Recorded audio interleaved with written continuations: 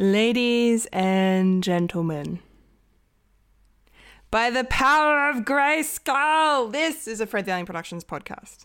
Yay, it's back! Yes, it's back. Yes. And remember, you can't spell advertisements without semen between the tits. We will meet again.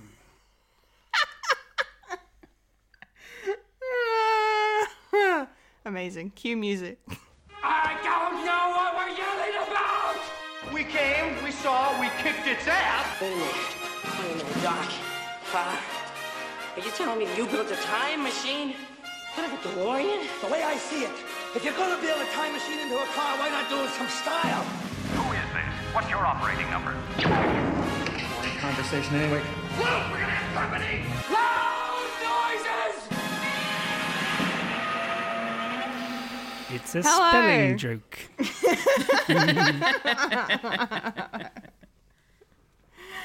Hello. Hi. Hello.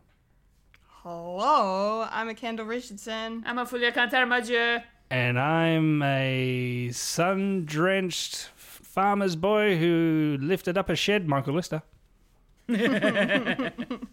And you're now experiencing a podcast called Fred. Yeah. Yes. You are experiencing it through the medium of audio waves into your brain. And it Yep. stays there until next week when we do it all over again. Yep. And everything you just heard will have been erased from your mind. Yeah. We can only Won't hope. retain. We can only hope. This is a one-time deal. Yes. It will It's a not Black last Friday forever. deal. One day only. Yeah, literally. Welcome to Black Friday, where every week it's Friday. No, it's Cyber Monday. Oh, it's Cyber Monday. No. No. We don't talk about work on the show anymore. No. I thought it was No Undy Monday. No Undy Monday. I like that better. That's more Australian. As you can tell, Fulia's back. Yay. The crew back. Oh, she is, yes. Yes. The crew is back. We're back together again. After 3 weeks, it's been. Yeah. It's been 3 weeks since the last time the three of us were all on the show. Mm-hmm. So that is very exciting. Yeah. Everybody's so been busy. we've all been very busy now that we're out of lockdown here in Melbourne. So it's great. It's great. Mm-hmm. And nothing else to say except we have lots of cool shit to talk about. Yes. So let's just get right into it, shall we? Because Fulia, you've been gone for a couple of weeks, I'm sure. Yes. I'm sure there's been stuff and things and such Different things that and you've such. been watching. I wish that was the case. I didn't watch as much as I really wanted to. I have been continuing my binge on Grace and Frankie. I'm good. now on the final season, which is apparently not done yet because they've only aired the first 4 episodes of season 7 so far, and then the last how many ever episodes are coming out next year. Okay. So, and it's the final season of the show, Yeah. which I'm really looking forward to because I've been really enjoying this show. Yeah, It's been a lot of fun watching, old people in their relationships and their dramas. It's so much fun. And Jane Fonda, man, oh my goodness. Yeah. So good. I Yeah. absolutely love her in this. Great. So much sass. Very nice. And the other thing I will mention that I watched, I got a chance to watch a movie this time, and it's Jungle Cruise. Oh, you watched Jungle Cruise? I watched Jungle Cruise. All right, what's the verdict? It was alright. It wasn't great. Oh, I'm going to hate it then. If that's Fulia's reaction, I'm definitely not going to like it. I've heard it's on the same sort of deal as Pirates of the Caribbean. I was just about to say it's sort of on that wavelength. But the first Pirates of the Caribbean film is awesome, though. Well, at least I think so. I feel like Pirates of the Caribbean wins the contest on this one. Yeah, it's better. Much better. Okay. Well, yeah. Yeah. All right. So, like, this one, the Jungle Cruise is probably on par with, like, part 4 or 5 in the Pirates franchise, maybe. Maybe. There's just there was just like a couple of similarities to the first film. Oh, okay. Right. Interesting. But instead of it being pirates, it was actually people from history. Well, not fictional, not history. Fictional history. Oh, like famous characters. Yeah. Oh, okay. Cool. Yeah. Cool. And yeah, a bit of a plot twist you find out later in the movie about Dwayne Johnson's character, but I won't say that here. But Emily Blunt had a lot of sass. She was quite fun to watch. She's a sassy lady. Very. That's nice. And the bond that comes together between her and Dwayne is just, it's good. It's sweet by the end of it. Oh, cute. That's nice. And then you have an extra traveler as well. I can't remember whether it was Emily Blunt's character's like sibling or friend. I think it's a friend. And yeah, so they all travel together, and it's an interesting story, but it wasn't as exciting for me. Okay. Yeah. Like you probably won't like it as much either. I mean, you'd appreciate it for what it is. Okay. But I don't know. All right, I won't rush to watch it then. No. It's on Disney Plus. I'll get to it eventually. You can get around to it. It's Yes. fine. I really like Emily Blunt a lot. I think she's awesome. She does a really good job in this movie. Okay. She really does. And I do like Dwayne's performance as well. I just feel like I think the story kind of let them down a little bit. Yeah. That's annoying. I think that's the only problem Okay. with that. Yeah. Fair enough. So yeah, that's pretty much what I've been watching this week. What about you, Michael? What have you been watching? Me? Well, I'm still on mat leave. Well, what do you call it? Paternity leave? Pat leave? Pat leave. Dad leave. Dad leave? My dad left to get cigarettes. So he hasn't come back. Jesus fucking Christ. What? Not depressing at all. No. This is not what this podcast is all about. No. But I've, as I said, still on leave, and I've spent a lot of time watching stuff because trying to juggle parenting skills with upping my parenting skills to accommodate 2 children. It's a lot of sitting down and making sure a little baby is still alive. So it's watching a lot of stuff. This week dropped a lot of stuff that I actually sat down to watch and enjoyed. Masters of the Universe, of course. I watched part 2. Yay! And that was good. Yeah. It's very, very, what's the word? Not enjoyable. I mean, it is enjoyable, but digestible. Like, for a binge, it was very digestible. It was like, yes, I do like these sort of little episodes, but they sort of blend into each other, and it actually works. Yeah, for me. I felt the same. Yeah, and who knows, season 2? I don't know. Maybe. Another thing that has come out and I've binge watched was F is for Family season 5. It's the final season, and yeah, that was a bit of fun. And my wife was just listening to it because she didn't really sit down to watch it, but she was hearing all these awful stuff and was like, "What are you watching?" It's like, it's a family show. Yeah. I don't know why I like it, but I like it. That's good. I'm glad you like it. Yeah, it went full circle, and it's sort of a sweet ending of sort of tying up loose ends, and it worked. And it's the show that that actually has. The intro of the song is from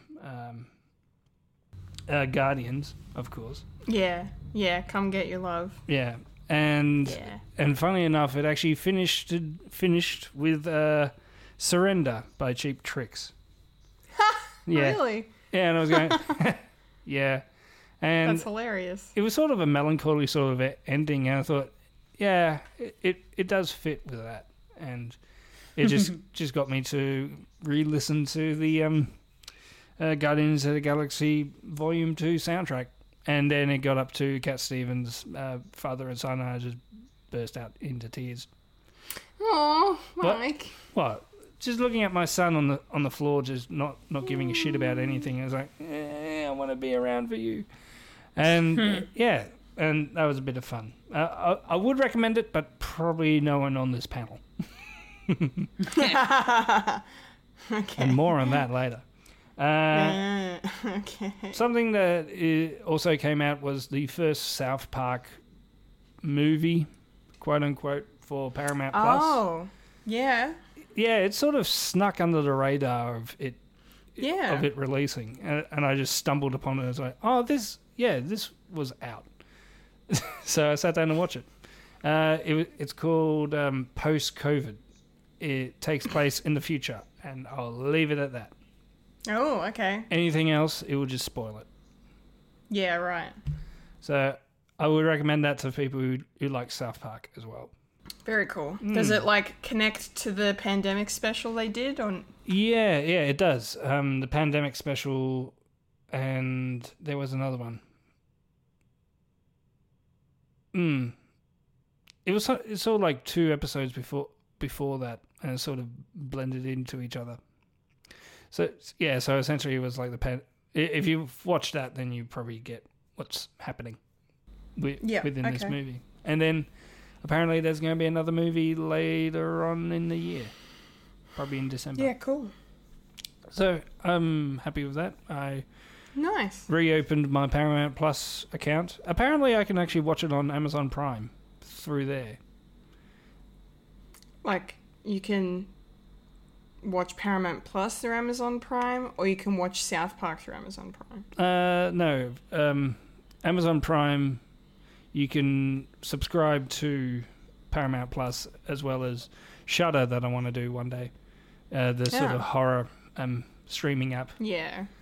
And they call them channels. So I think they're probably I think they're probably doing like a deal or something. You can't get Disney Plus. I don't know why. Or anything like that. So yeah, I watched it on there. I think they made it kind of like a what is it called again? A bundle? Kind of like what Foxtel used to do, where you get to buy channels. That's what Amazon's kind of doing. Oh, okay. I didn't realize that was a thing. Okay. Which I don't mind that, because when we had Paramount Plus for the first time, we couldn't stream it on the big TV because for some reason the TV itself couldn't get the app, so you couldn't stream it onto there. Had to mirror your phone or whatever device that you had. But now it's on Paramount Plus. Now it's on Amazon Prime. You can go through the Amazon Prime app. So I'm happy, and my daughter's happy too, because you get to watch as much Paw Patrol as you can, because that's on that's on Paramount. Yeah, all Plus. all the Nickelodeon stuff's on Paramount. Yeah, and I sort of started to watch Invader Zim. Because I didn't really get to see that as a kid, and I like the movie that's on Netflix. So yeah. So yeah, and I suppose that's it. I've restarted watching Rebels because of Ahsoka coming out, and also X-Men for just some shits and gigs. Hell yeah. And I am going to this week watch Beatles Get Back. That's on Disney Plus. Yeah, I'm thinking about watching that as well. It's getting good. Like the hype behind it seems to be real. Yeah, I suppose. I saw there was one byline headline, something about you're meeting the Beatles in a different way, sort of thing. Yeah, that's never been done.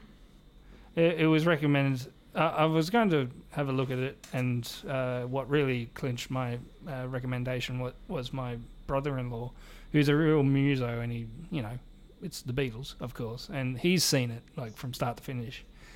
he downed it. He downed it in one sitting, and he was very tired the next day. So, a very good watch, I reckon. So I'll talk about it next week. Nice. Look forward to it. So, what about you, Kendall? What are you doing next week? Curveball. Curveball. I don't know. I will be doing this podcast. Aha. And that's about all I can tell. A plug within a plug. A plug within a plug within a plug.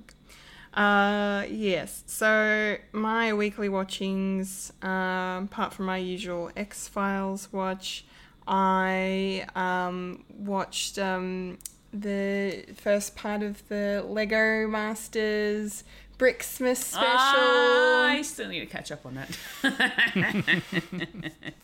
I was really looking forward to talking to you about it. I'm sorry. It's okay. I've been so busy. You've been very busy. We'll talk about it next week. At least you'll be able to binge it in one go. Yeah, I because think both of them. Part 2 comes out Today, at the time of recording. So then you just do them back to back. Whereas I've had to wait in suspense for who's going to win this thing. But it's very good. You've got something cool to look forward to. Yeah. It's fun. I enjoyed the builds. I enjoyed some of the celebrities they brought on. I didn't realise Sophie Monk was as hilarious as she is. She's actually really funny. Yeah. You should watch her in not Hard Quiz, Hard Chat. When Tom Gleeson was doing her and that Tom on Gleeson. The Weekly. So that's on YouTube. Yeah. And she was quite hilarious on that. So yeah, she seems to have kind of a sort of a deadpan humour to her. Like she just kind of says it as it is, and it just happens to be funny. Yeah. Like she's just kind of naturally funny. Mm-hmm. She sort of turned into like the wine mum at at the barbecue. Yeah. Yeah, she has. She absolutely has. And it's great. So I really enjoyed watching her.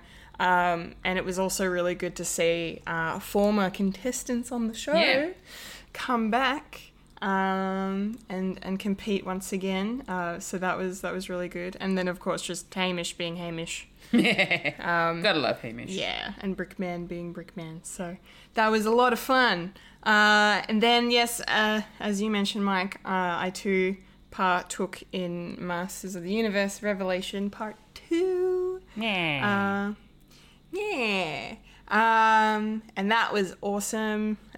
Very good ending. Very good follow-up to the first. I enjoyed quite a bit. Oh man, I don't even know what to say without spoiling it. Because there was like a couple of really cool things that happened that I was like I think I literally cheered at one point. I was like, yes. So that was nice. But yeah, you're right. It was totally like, whereas the first part felt way more episodic, the second part was like a through, like it was just one big episode split into 5 parts, really. At least that's how I kind of felt about it, and I realized that I was watching and I'm like, this all just kind of has blurred together a bit, which is totally fine, because it was all pretty epic and fantastic, and there were things I didn't expect, and yeah, maybe a second season, maybe, without ruining too much. There might be a second season. I hope so, because it's this was really, really good. So very glad to have watched that. And then, yeah, last night I went to the cinema and I watched Venom, Let There Be Carnage. Nice. Which was also very good. Like, not the best movie I've ever seen, but super entertaining. Like, I laughed my ass off. Like, they really leaned into the whole Eddie-Venom relationship. And the banter between the two of them made the movie for me. Like, without Tom Hardy, this movie would not have worked the same way. So I was very pleased with his performance and the way that they did it. It's a very short movie. It's only 95 minutes. But yeah, there's one hell of a post-credits scene that you don't want to miss. I'm guessing you don't know what it is? Nope. You know what it is, don't you? I know Mike? what it is because Yeah. I just have to say this on air. It's not a spoiler, but when I was in the cinema, and I knew what it was going in, so I was like eagerly anticipating the reaction from the crowd, and I was not disappointed. I'll just say that I heard there was a very audible "Oh my god," like kind of shouted out from someone's seat. We're talking Trolls 2, sort of. Oh my god. They're eating her, and they're going to eat me. They're gonna eat me. Oh my god. Oh my god. No, nothing will ever be on that level. That's unreachable. But yeah, it was good. If you're a fan of the first film, you'll definitely like this one. That's for sure. And I hope they make a third one because I really want more Venom and Eddie action. So yeah, go check it out. Who knows? They set it up for a third one because of course they do. But who knows? Who knows what will happen? And who knows where we will see Eddie and Venom next?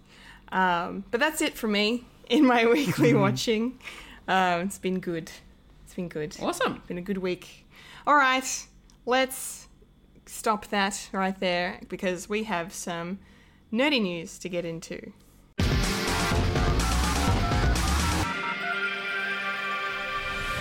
This is the news in Nerdy News. The nerds that talk about the nerdy news. That is us who talk about the news that is nerdy. And now the queen of nerdydom, the hostess with most S, Kendall Richardson. Take it away, Kendall. Alright, it's nerdy news time. And we have to start off the news this week by paying our respects to the legend that is Stephen Sondheim, who passed away at the age of 91. For those who don't know, he is one of the most prolific musical theatre contributors in American history, really. A legend of the stage, a legend of Broadway, just an absolute icon of the industry. He's most known for contributing the lyrics to West Side Story, which is pretty huge. So I didn't actually know that. So that's pretty fantastic. West Side Story, of course, is one of the biggest plays ever and went on to become one of the biggest musical films ever because it won 10 Oscars the year it came out. So it's pretty insane. So that's pretty spectacular. He also worked on a bunch of other musicals, including Company, Follies, A Little Night Music, and Sweeney Todd as well, and Into the Woods. So a couple of other notable ones, most of which have been adapted into film. Which is really cool. But yeah, he's just going to leave behind an insane legacy, not just for the works, but the accolades he received. He won 8 Grammys, 9 Tony Awards. He got a Lifetime Achievement Award and an Oscar, and a Pulitzer Prize for his lyric writing. Which is just beyond fantastic. And then in 2015, Barack Obama gave him the Presidential Medal of Freedom. So he was, very, very highly respected by his nation, by America. So, and will definitely be missed by so many people. And we wouldn't really have modern musicals, I suppose, without Stephen Sondheim, really.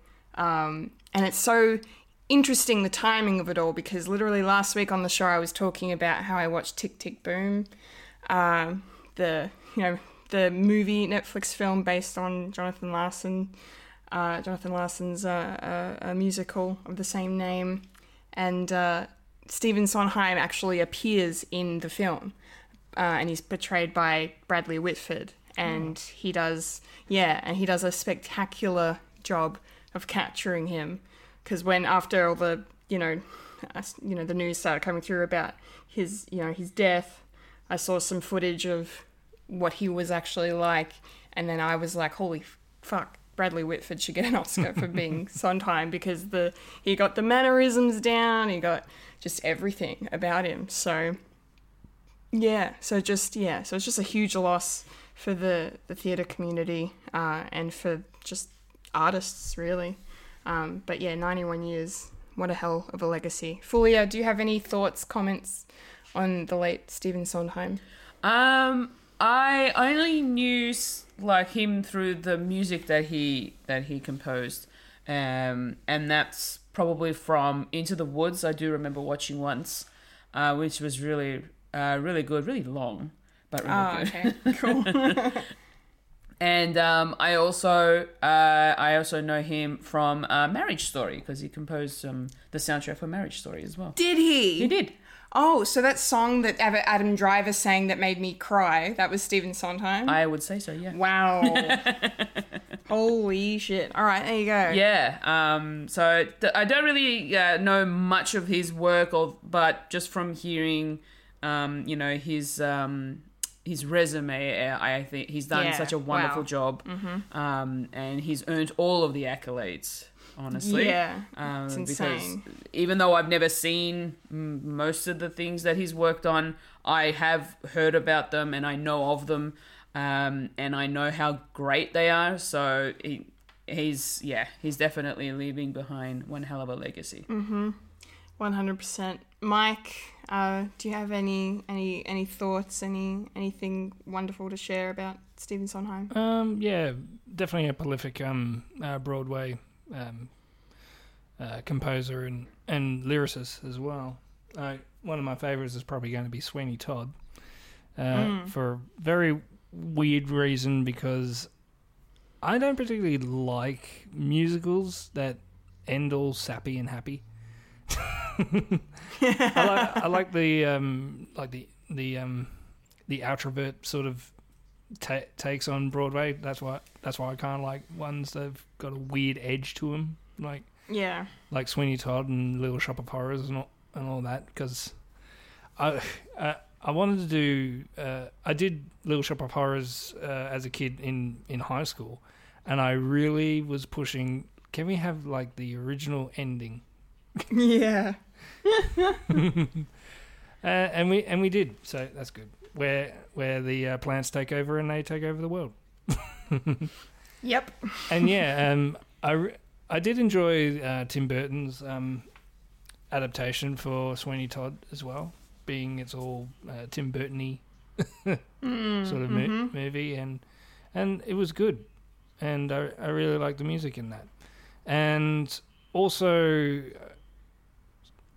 Bit of a weird pull, but he wrote some songs for Dick Tracy, the movie.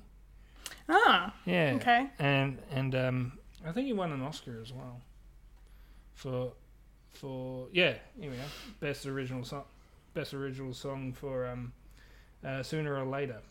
That was sung by Madonna. So, wow. And thinking about it, yeah, I did enjoy the music in that very, very weird film. Sort of weird passion project. Yeah. But you can't really replicate it, and it's down in history as a very weird film, and probably very difficult to adapt, because it was awesome. Yeah, and I suppose that's it, really. Yeah, definitely going to be missed. Such a talent, and still working till the end. 91. Yeah, he was. Still working. 91. Mm-hmm. Yeah, it's incredible. Absolutely incredible.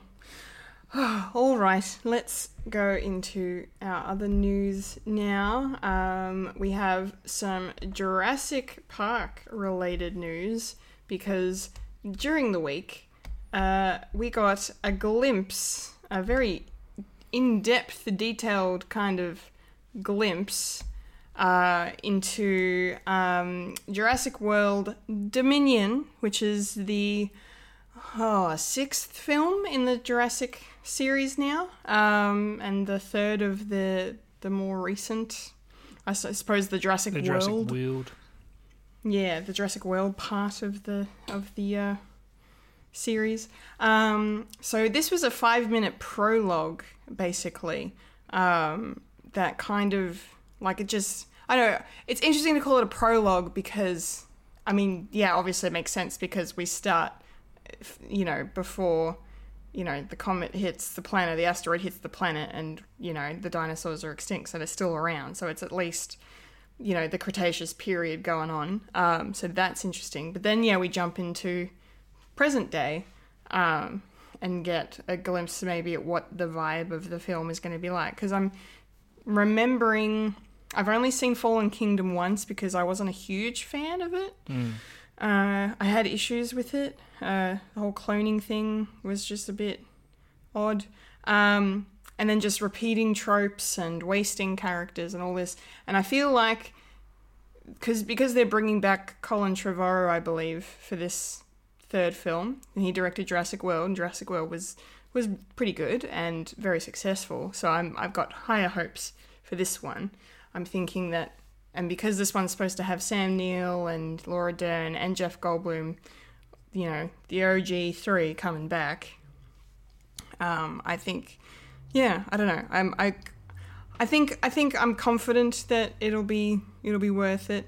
But this teaser sort of thing that they released was just interesting, but it didn't like blow my mind or anything. Like the effects were nice, and I liked that they.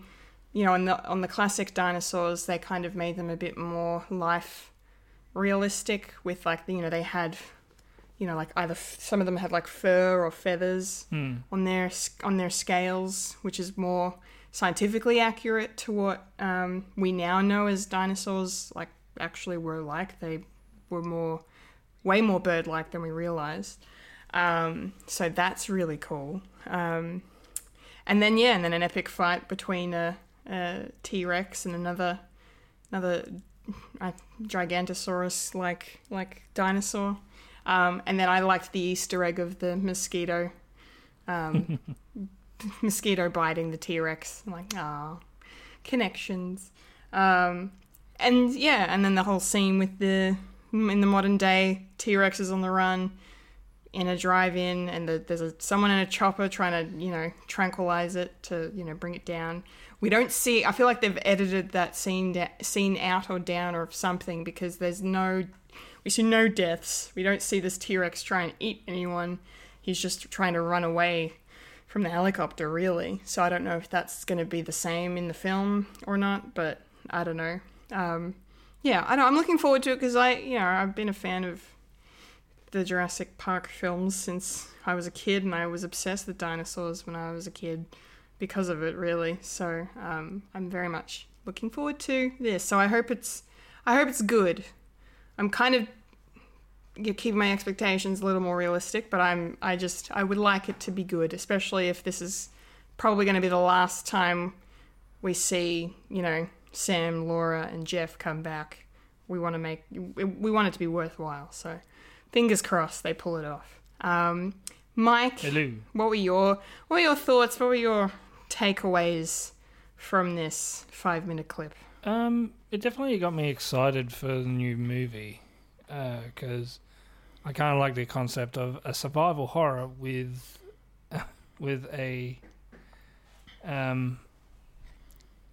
sort of an imbalance of nature. And having dinosaurs back, and how humans would cope of having dinosaurs back. So I kind of like that aspect. I didn't particularly like how we got to it, especially the ending for Fallen Kingdom. I really didn't like that. No. I thought it was no fault of our own, but no, it was someone's idea. It's like, if I'm real, they're real, I'm real. Yeah, I get where you're getting at, but that wasn't the... No. God damn it. Yeah. First time I ever have hatred for a little girl. I can understand you. Absolutely. You killed us all. Yeah, literally. What are you doing? God. Why couldn't you go out like the little girl from Aliens? Yeah, like there's going to be this, pre-credit montage of her being eaten by the dinosaur she set free. Yeah, death off screen. Sort of. Death off screen. Jesus Christ. Yeah. But as I said, I'm very excited to watch this, and it will be the last hurrah, as you said. And I don't think they'll probably do any more. I mean, weirder stuff has happened. I mean, there was Parks, there's World. Is there going to be Jurassic Universe? Is it going to be set in the future? Dinosaurs in space. Dinosaurs with lasers? With freaking laser beams on their freaking heads. Now, that would be awesome. Doing like the Jetsons, but it's still prehistoric. When the past meets the future. What about like a CG animated dinosaurs TV show adaptation? Do you remember the dinosaur TV show? Is that with Jim Henson? 90s, about the family. I think Jim Henson did it. It's the family of dinosaurs. That's on Disney Plus. Yeah, I keep forgetting that it's there because I keep meaning to watch it. I watched the first episode and I thought, relive. Did people really like this show? I'm guessing it hasn't aged well. It's a weird thing. It's sort of like, I wish this was still in my memory as, it was there, it was okay, and then they ruined it by giving it to us. By bringing it back. Yeah. Oh dear. It's like, no good. I get what they were trying to do for it. Like the family sitcom sort of dynamic, but with dinosaurs and how they would live their life. But Flintstones did it better. And they had humans. Yes. Oh, goodness. We'll be getting it next year, I reckon. Yeah, it's coming out next year. I think middle of next year. I'm fairly certain, if I remember correctly. June, I think, is the release date. Release month for Jurassic World Dominion. I'm up for that. I'm up for the destruction of the human race. As opposed to real life. Some comeuppance for the last 2 years. Like we need more of it, I guess. I don't know. Anyway. Can I just say, Mother Nature is pissed. Yeah. She very pissed. The world's going to survive. Yeah. Nature is just going to go, what's that? Humans? Meh. Yeah, one day. Hopefully not for a long time. Not in our lifetime. Not in our lifetime. But my children's lifetime, maybe. And setting them up for failure. Anyway. No. Anyway, we're getting dark. Let's gold leader this shit because we have one more item in the news to discuss. It's a light news week, but we're going to make up for it later, that's for sure. So our last item in the news, the Grammy nominees were announced, and we don't usually discuss the Grammys on the podcast because we are more of a film and television based show, but there's a couple of notable things worth mentioning. ABBA actually got, believe it or not, and this is a fact, ABBA got their first ever Grammy nomination this week. What? They've never been nominated for a Grammy, and that makes me want to, I don't know, what's a non-violent form of protest against the Record Corporation of America or whoever fucking runs it? Silent protest? What? Yeah. Because I'm not a violent person, but I'd be willing to get violent on ABBA's behalf because they have written some of the greatest musical compositions, I would say. They're up there. Well, I would say they're up there. I would definitely say they're up. They're not fucking Beatles. They're not Led Zeppelin. They're not Queen. But they're such iconic songs. They're not Queen. No, but they are so... They're iconic. like we play their best of at work every now and then, and it's like 18. It's called 18 hits because there are 18 songs on there that everyone knows. Everyone knows the words to, and they're just instantly recognizable. So I just find it really hard to believe that this is ABBA's first Grammy nomination. Yeah. I find that very hard to believe. Yeah, because it's their. I feel like it's probably to make up for the lack of nominations in years past. Maybe, I don't know. Just because they've just released their first album in like 40 years, Voyage, which has been selling like hotcakes. It's been selling very well at work, which is good. But and yeah, look, the album's not, as I will say, as I've listened to it a few times now, it's not as good as their old stuff. But the song that they've been nominated for isn't too bad. I think it's the album opener is the one that got the nomination. But yeah, I don't know, just very surprising to hear that they've never been nominated until now, because some of their songs are just iconic pop compositions, and I just find it hard to believe. Yeah, I definitely agree. Like I am very surprised at the fact that this is the first one. Yeah. I thought they would have at least had nominees in the past with all their other songs. And here, as soon as I heard the news, I'm like, wait, what? It really took me a moment. Yeah. To actually understand what this really means. Yeah, like Justin Bieber has more Grammy nominations than ABBA. Yeah. And that's just this year alone, because he got like 8 nominations for some reason. I don't get it. What is going on, Grammys? Yeah. Like, seriously. Yeah. It's so funny though for me, because I'm like, I'm like knocking down the company that, gave my favorite artist eight Grammys in one night, which was a world record at the time, for like 30 years. And now I'm like, fuck you, Grammys. It's very funny. Anyway, Mike, what are your thoughts on ABBA getting their first Grammy nod? It seems that you're not as shocked as we are.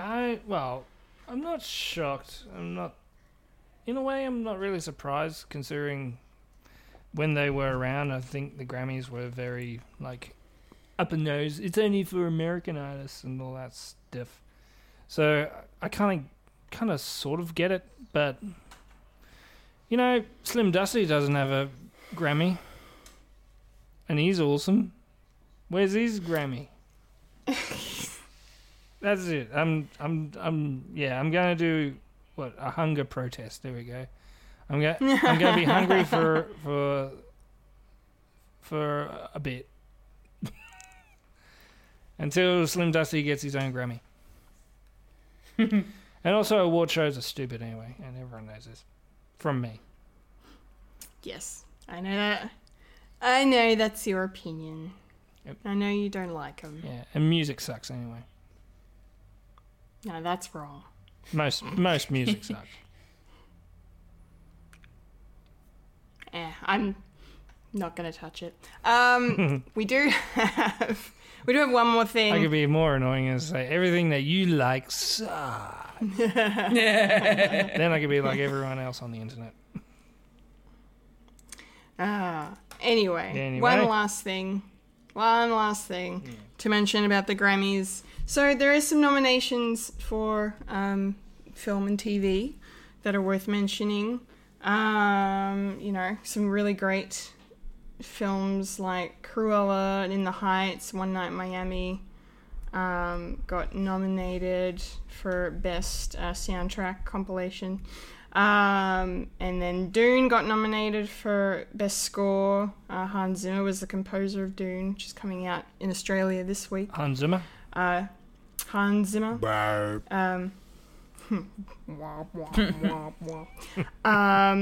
The Queen's Gambit got nominated, the score for that, as well as Ludwig Göransson's contributions to The Mandalorian Season 2. Well done. Very cool.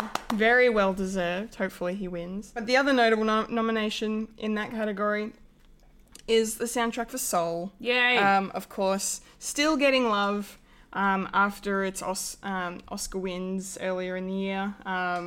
John Batiste, Trent Reznor, and Atticus Ross scoring another nomination.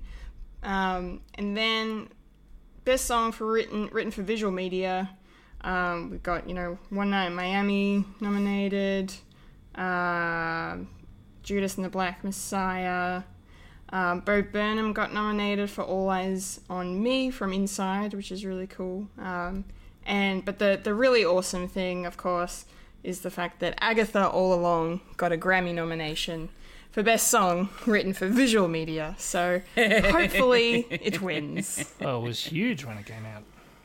It was everywhere, wasn't it? Oh, yeah. Everywhere. So it would be so good to see Marvel get its first Grammy win.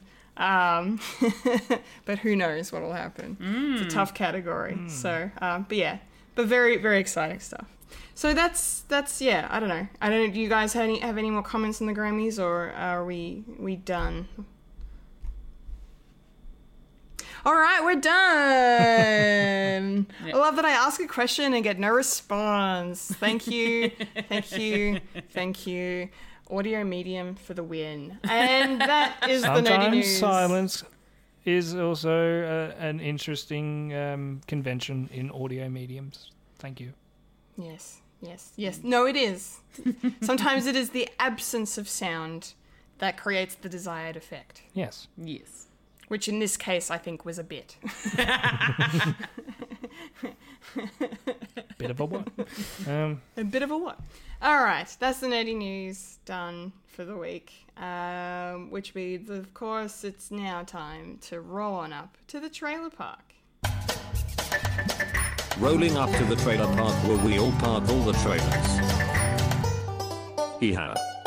Alrighty, it's trailer park time, and we are gonna kick things off with a DC-related trailer because it is the first teaser for the upcoming DC League of Super Pets. I actually want to watch this. And we all know how I feel about animated movies. I would definitely go to the cinema and see this. This looks great. Lots of really cool Superman references in this trailer. We got the music going in the background at the start. My favorite score ever in anything. So that was great. And then the whole there's like a sequence that mimicked the one of the moments in Superman the movie where Christopher Reeve's Superman holds up the train track with his body so the train can go over and not crash. They put that in there. I was like, oh, this is nice. But yeah. Dwayne "The Rock" Johnson is voicing Krypto, Superman's dog, which is Mike just rolled his eyes at everyone playing at home. I just had to mention that. It's the year of The Rock. Man, I feel like the only reason he's in everything is because he's just that nice of a guy. Because everyone... He's a very humble man. Everyone just says he's the best. And I swear to God, the day a scandal comes out about The Rock, then we may as well just end society as a whole. No. That position is settled for Tom Hanks. Okay, yeah. No, you're right, actually. If Tom Hanks, it's definitely Tom Hanks before The Rock. If anything was to come out about Tom Hanks, then we end it all. All right, done. The second coming of Hitler. The second... Oh, Jesus Christ. Anyway, Gold Leader. That's on me. So this cast is just great. Again, of course, you can't have a Johnson without a little heart. Kevin Hart voicing Ace in this. We've also got Kate McKinnon, John Krasinski, Vanessa Bayer, Natasha Lyonne, Diego Luna, and Keanu Reeves himself. Of course. As someone, we don't know who yet. Jamila Jamil's in this, which is great to see. Thomas Middleditch and Ben Schwartz. Middleditch and Schwartz. Yeah, Middleditch and Schwartz are in this, so that's fucking fantastic. Dasha Polanco and Mark Maron. So the voice cast is stacked, ladies and gentleman. Stacked very high. Stacked very high. John Krasinski, I should mention, is voicing Superman, which is very cool. So if he does end up playing Mr. Fantastic, DC will always say, well, he played Superman first. So that's not great. But that's fine. This movie looks like a heap of fun. I mean, it's cute animals doing superhero stuff. All the animal puns. Shenanigans going on. I do like that Kevin Hart's character is kind of the straight man. He's playing the straight man in this one. Yeah. He never plays the straight man. Not to say that Crypto is the opposite of that in this, but he's trying to, follow in his owner's footsteps and be, this superhero dog, whereas Ace just doesn't seem to want to really be there, sort of thing. He doesn't care. He doesn't give a crap. No. So I kind of like that new kind of role for Kevin Hart in this. That's fun. And then my other favourite thing that I enjoyed was the fact that Crypto, when he's on the street, wears glasses like Clark Kent. Yeah. And he's in disguise. He's in disguise. And that's just... And I really like that scene where he's talking, where I realised he was wearing glasses and he's talking to the random dog. And then the dog gets freaked out by him. Because it's like, okay, this is weird. Yeah. But yeah. No, I'm definitely going to see this. Fulia, I know you're all over it. Tell everyone what you told me when we press stop on this trailer, please. You must repeat it. I essentially said after the trailer ended, this is a DC film I will watch. We got her, ladies and gentlemen. We got her in. This is her gateway drug. But this DC. movie? Hey, we got to start somewhere, and I'll take it. If I can't get her to watch Batman Returns or any Superman film, then let's start with animation. Let's start with the animation here, where it's about the pets, not the humans. Yes. I love this trailer. It's a good trailer. It was so much fun to watch. Just hearing Dwayne Johnson play this dog that is trying to fit in with regular pets, but you can tell that he's not a regular pet. No. And it's so funny how he takes things literal as well. Yeah. And I love that about Crypto. It's so good. It's pretty fantastic. Yeah. And then, we also find out in the trailer that, these other regular pets, funnily enough, get superpowers as well.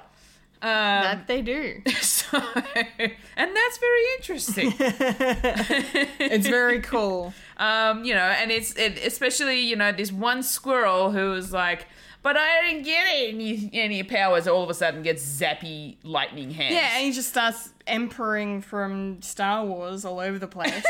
And then hides his hands once he's done. He's like, sorry. Whoops. My bad. I done fucked up.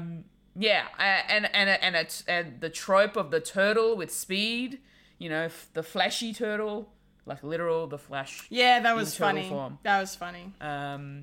And then you've got, what was the other? Was there was a cat in there as well? There was a cat that had used part of its body as a gun for some reason. Yeah. Don't know why. And Ace, who's played by Kevin Hart, he is a very strong dog. So he's got the power of strength. Yeah. And apparently he's also bulletproof. Yes.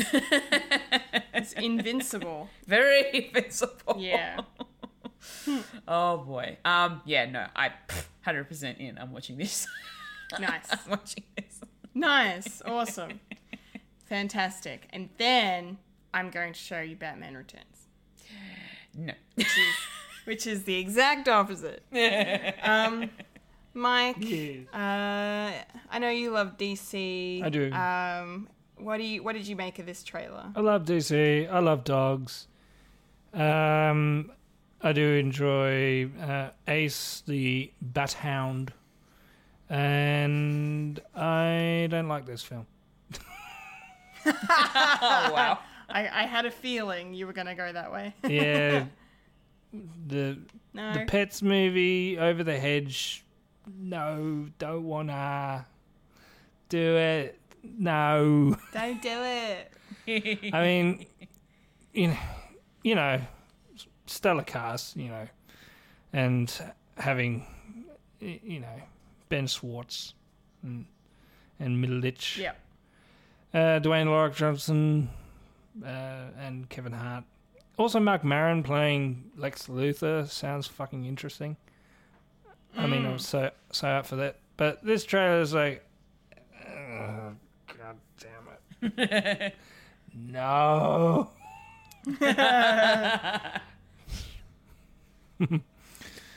Sucks. I think I'll wait for an actual trailer Okay. to make my decision. At the moment, it's not working for me. This enough. is the sort of shit I would probably show my kids just to make them settle down for an hour. But, I'll see for a trailer. So when 2 out of 3 of us are going to see this film. DC League of Super Pets comes out in theaters on the 19th of May, 2022. Woo! Yes. 6 months away. I'm going to make you wait for the pets of Superdom. Okay, speaking of animated films, trailer 2 this week is our first very good look at Rumble, which is a Paramount Plus exclusive now. It's exciting. Exciting for, because just, I don't know, I like the idea of the fact that these monsters are friendly, but they're fucking huge. And they're just, I don't know, I was watching this trailer and I was thinking, how did society manage to convince these monsters to fight each other for our entertainment, and they're also our friends? Like, I feel like there's an elephant in the room, or a monster in the room, if you will. Or the monster's the size of an elephant. Yeah, exactly. Are you really picking logic out of this particular film? Yes. I don't worry, I'm not happy about it either. I mean, that was the biggest thing that it just had me wondering, because I was just curious about the world building behind it. But yeah, I do like the look of all the monsters. Like, they're very colorful and pretty epic in their size and all of that. So that kind of aspect of it's cool. And I'm sure the movie's not going to explain anything too much in detail as to how and why this is a thing, which is totally fine because it's a kid's film and it does not need to do that. So I'll give the movie a pass, obviously, for that. But yeah, I mean, it was an okay trailer. It showed too much, though. We kind of got some of that, end of the second act, beginning of the third act kind of stuff with, like, everything was going good and then one thing happens and then all of a sudden things are going bad and now I have to earn everyone's trust back or redeem myself in the eyes of the public and all this stuff. I have to, I thought we could do this our way, but we have to do it their way. I don't know. They just showed a bit too much, I think, of the story in this trailer. But again, it's a trailer for a kids movie. You kind of have to show a lot sometimes in order to get parents to let their kids watch this, especially because it's on streaming, and it's that is that thing. So yeah, I'm probably not going to watch this, but it looks fun. Like, if I had kids, I would probably show my kids this film. So yeah, Fulia, what did you think? I enjoyed it. I love the voices behind it. We've got Will Arnett playing Steve. Steve. And then we've got Terry Crews playing Tentacular. Oh, I like that name. Ben Schwartz is also in this one as well. Hey, no surprise. 2 for 2. Go. 2 for 2. Schwartzmeister. He's everywhere. He's basically The Rock. No. Is he playing a blue monster? Because everything he plays, it doesn't mention anything about what character he's playing. No. He's just part of the cast. Should be a blue character because he plays Dewey, and also Sonic. It has to be blue. And if they do another Aladdin, he's going to play Genie because Genie is blue. And of course, our very own Geraldine Viswanathan, born in Newcastle, New South Wales. Oh. And I know her from Miracle Workers, who plays alongside Daniel Radcliffe. Oh my god. Blew my mind when I found this fact out, like literally just now. And I was like, how did I not know this about her? Wow. She is a wonderful actress. She is really funny. And she does so well in Miracle Worker that I think the voice acting she does in this, from what I heard in the trailer, is very good. And I'm definitely looking forward to actually seeing her, or hearing her in this. In this one. And she's playing alongside some really well-known top-billed cast members. Ooh. So she's up there right now. She was also in The Blockers as well. Oh. Yeah. Okay. Yeah. And from looking at the cast list as well, it's probably going to be a couple of notable wrestlers as well that's going to be playing potential other monsters. That makes sense.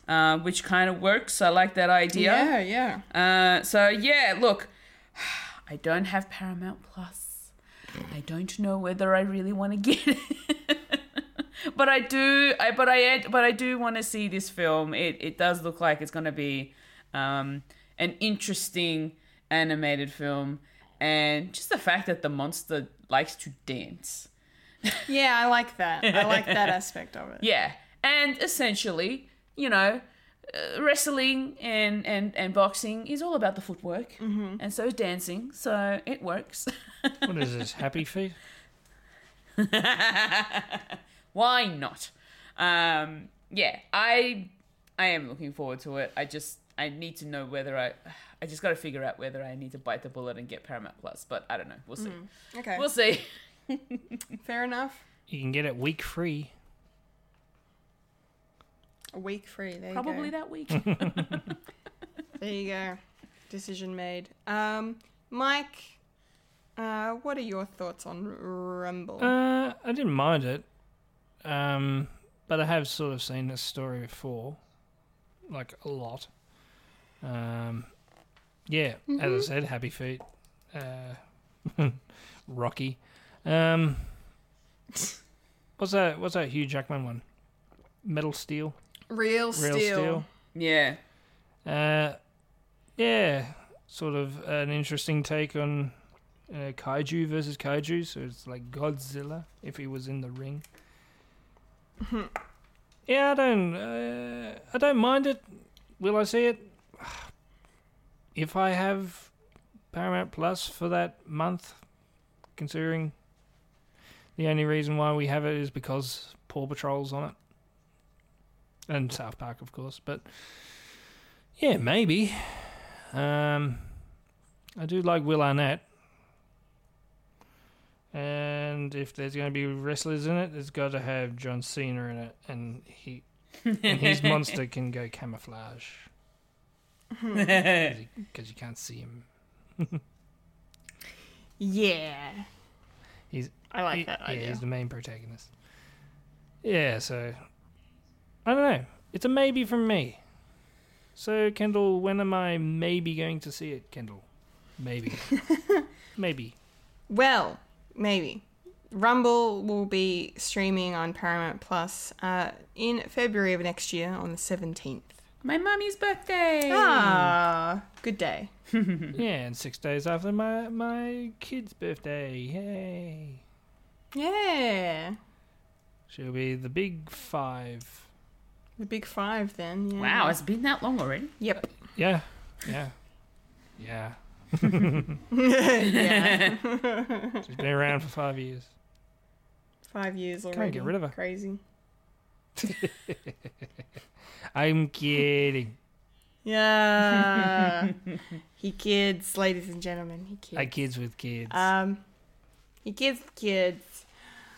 Cool. Well, we have one last trailer to talk about, which isn't technically a trailer. It's very much a little quick tease, which is, totally fine.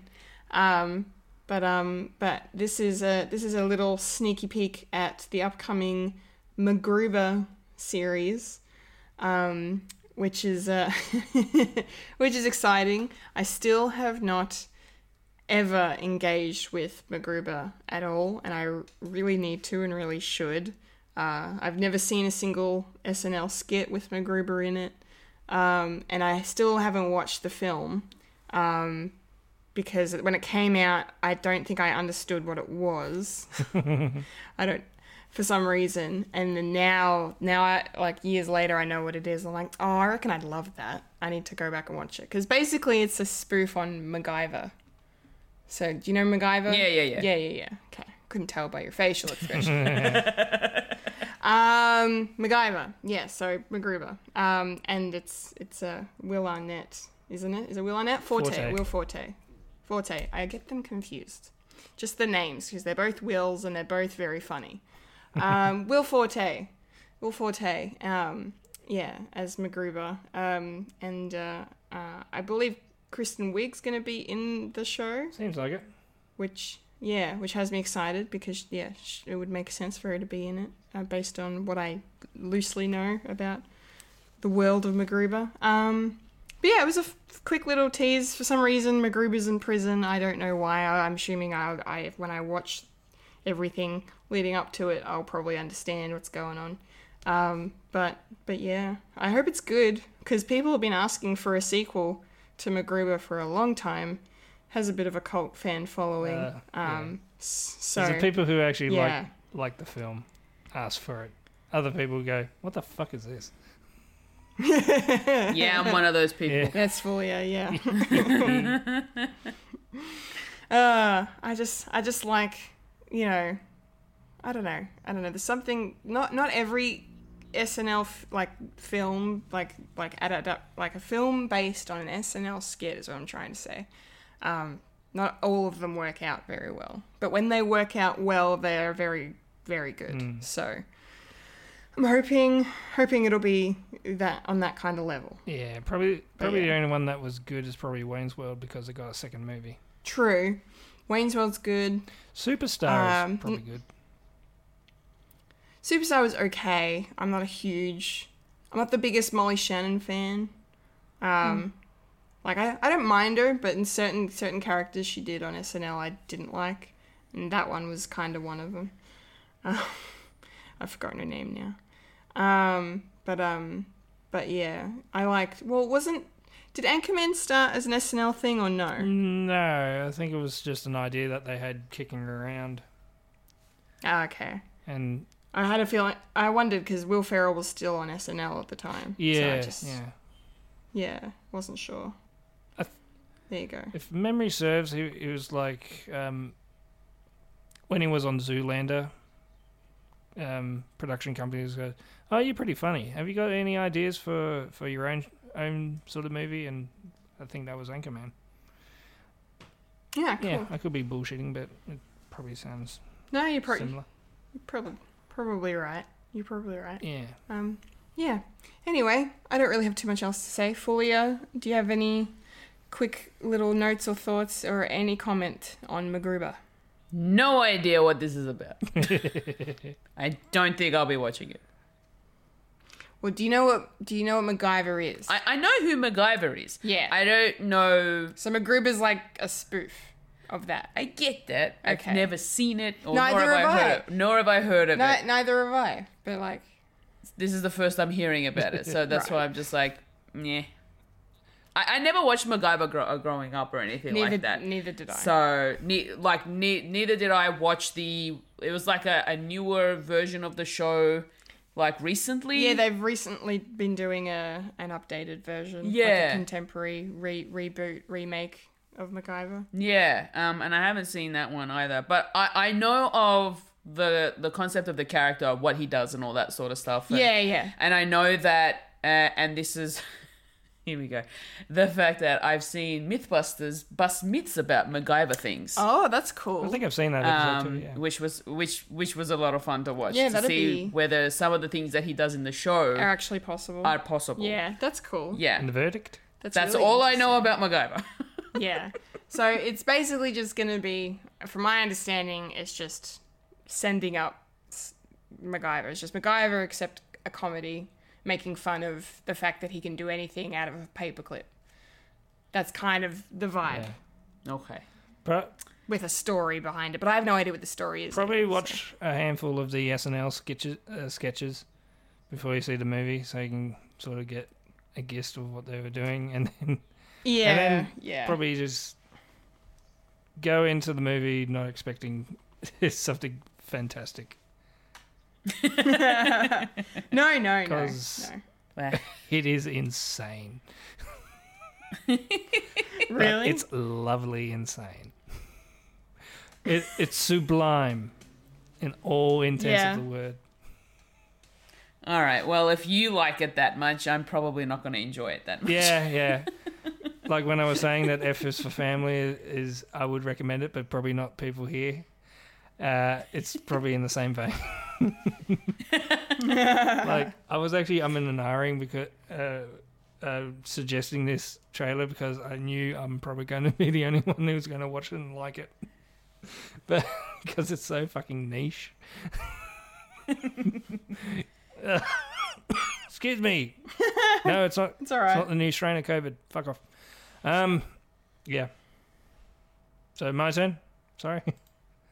Yeah, keep going. Just Yes. keep Yeah, going. that's all Keep right. going. What did you think? Yeah, I knew this was in the works for a while, probably for a year, and I'm very interested in it because I did like the film, and I love the concept of the sketches on SNL, and how batshit insane it is, and I just want to watch. I just want to watch something new, not necessarily a new movie or anything like that, because it's been done, but an episodic TV show. It sounds absolutely awesome, and having a look at the like the stats or the wiki more or less, and it's got a couple of people in it that it looks really interesting. Looks like the main protagonist is I won't spoil it, but it's been played by Billy Zane, and Oh, cool. and I love that. The bad guy from Titanic is now in MacGruber. And you got Lawrence Fishburne as well, which looks awesome. Oh, wow. So Okay. yeah, and Sam Elliott as well. That'll be awesome. Yeah, so I'll be up for that. It's coming out in Stan, Peacock in America. So we've all got Stan. So when are we when are we all going to be watching this on Stan, Kendall, and having a popcorn culture out of it? Oh, God. Wishful thinking. That'd be funny. Wishful thinking. MacGruber will begin airing on Stan here in Australia. Peacock, if you're in the US, on the 17th of December. So that one is right around the corner. 16th in America. Yes, 16th in America. Yes. Okay. Trailers are done for the week, which means we've got a quickie review now. Quickie review. To throw in before we get to the main event, because there was a certain Marvel show that began airing this week. Of course, I'm talking about Hawkeye, which aired its first 2 episodes back to back on Disney Plus this week. And yeah, we're basically, Mike and I are just going to give our spoiler-free thoughts on how we felt about it. And then we'll I don't know, we're just going to quickly review this thing and then move on out. But yeah, I really, really liked it. No surprises there.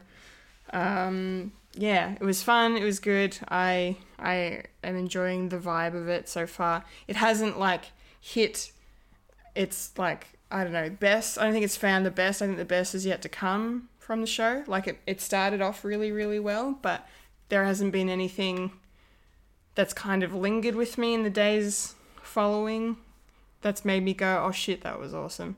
So we're only just kind of really scratching the surface. There's only 6 episodes now as well. I mean, when I was so proud of myself when I found out on IMDb that there was like 9 episodes, and then it turned out I was completely wrong. That, yeah, obviously whoever had been updating the IMDb page for Hawkeye was being fed false information or some weird thing was going on. So that all got changed. So there's only 6 episodes of Hawkeye. So only 4 to go now. But yeah, no, it's good. I'm loving some Jeremy Renner action. He's just, in his element, getting to play Clint again, and, a Clint that's been through, everything that he's been through, is very, very complex, and there's a lot of emotion there, and there's a lot of, a lot of sass as well, because, Clint Barton's always been known for his little sassiness here and there that he throws in, and I think Jeremy Renner does a great job of that. And there was one moment in the show, and I won't say which moment it is, but Mike might know if I say kind of vaguely spell it out. But basically, earlier on in the episode 1, there was a moment where I was like laughing my ass off, and then immediately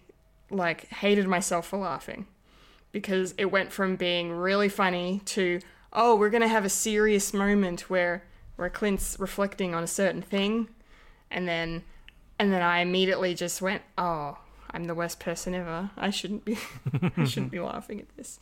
And I completely just stopped in my tracks, and then nearly started crying. So I was like, oh fuck, this is heavy. So yeah, it's balancing the lighthearted with the dark side of it pretty well so far, and some LARPing thrown in for good measure, which I wasn't expecting.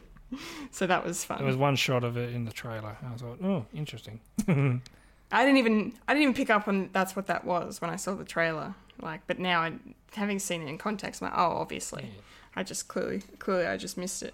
But just before I move it on to you, Mike, I just have to say that I am very much enjoying Haley Steinfeld as Kate Bishop, as I knew I would, because I'm a fan of her work in everything I've seen her in. She's pretty fantastic. She's an Oscar-nominated actress as well, and just perfect casting for Kate Bishop, and she's nailing it so far, I think. I really like it, and I really like the dynamic between her and Clint quite a bit, so I'm really looking forward. I'm just going to keep saying really a lot.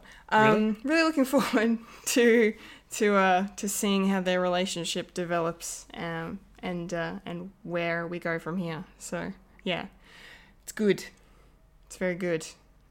Yeah, can't wait. Mike, what did you think the first 2 episodes? I really, really enjoyed it. But no, all jokes aside, I actually do. I didn't expect like anything from this, but after the trailer, I was like, this may look pretty interesting. And yeah, after the first movie episode came out and what was it setting up, I was very invested. I was. It's more to do with what Kate Bishop is doing, let alone what Hawkeye is what Clint is doing.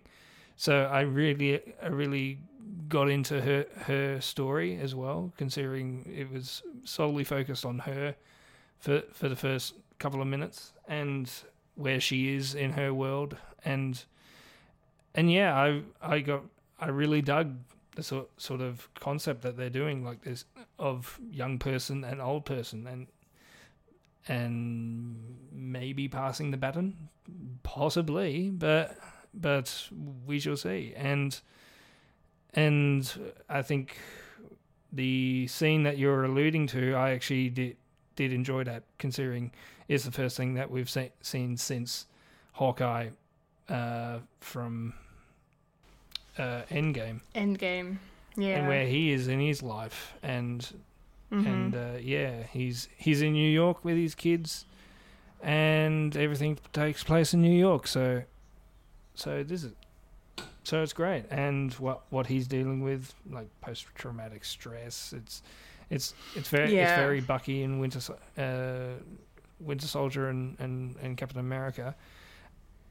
Dare I say, I probably like this opening more than any other. Okay. I mean, Loki is up there, like, of course, because I love science fiction. But with the our Earthbound stories, I actually quite like the first 2 episodes of this MCU TV show than the other ones, because I sort of dug some, because I really like something new as well as something that we've seen before, and it just has a perfect balance on that, and their dynamic and their chemistry really stands out, and I really enjoyed it, and the sort of setting up of the conflict of maybe the protagonist, maybe not, and very very good in the sort of getting you thinking, getting you sort of, what's going to happen next. And yeah, I think they'll probably hit the landing in 6 episodes if this is the first 2, and where it's going to go. I'm not expecting huge ramifications of the actual universe as well. I mean, nothing like WandaVision or even Loki, of course. I think it's probably going to be more to do with Bucky and Winter Soldier. They're the same thing. Fuck you. Winter Soldier and Captain America TV show. That it's going to be its own sort of story arc and subtle hints of what is happening, but I don't expect them to like delve into the multiverse per se of what's happening with the other movies and other TV shows. So I'm really digging this TV show, and hopefully talk about more of it next week, maybe, or maybe as soon as Doctor Who finishes, and we'll get stuck into the MCU as we tend to do. Yes, we'll keep going with Doctor Who and finish up on Hawkeye for 2021. Anything else that we can think of not spoiling anything? Like anything else to mention about the show? I mean, we get to meet the dog. Yeah. And the dog's very cute. Lucky the pizza dog. Lucky the pizza dog, although we don't know that's his name yet. And then we get the intro of Clint being deaf, or partially deaf, and they explain it in a very funny kind of way. Yeah. He's got a hearing aid. That makes sense. Yeah. He has a hearing aid.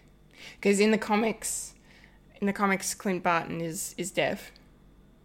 Huh. Yeah. So they finally decided to make that MCU canon, and so they haven't really retconned it. They've just kind of made it as a result of all the epic shit he's seen and heard, explosions and blasts and blah blah blah. That has damaged his hearing. So. Yeah.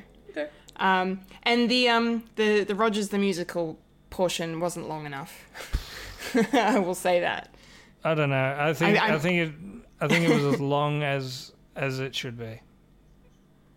Yeah, I wanted more, but it probably would have worn thin had it been any longer. You're right. I think the number wasn't that good for it to be longer. Oh, I just would have liked one more song. Because they only show one song. We only get one song. So, and it's okay. Like, it's not an amazing song, but I like some of the lyrics. And the name of the song was pretty good. So, yeah. But anyway. I don't think they're going to go back to it. I don't think they will either. No. I think no. it was like we'll just keep a seeing good little ads for joke.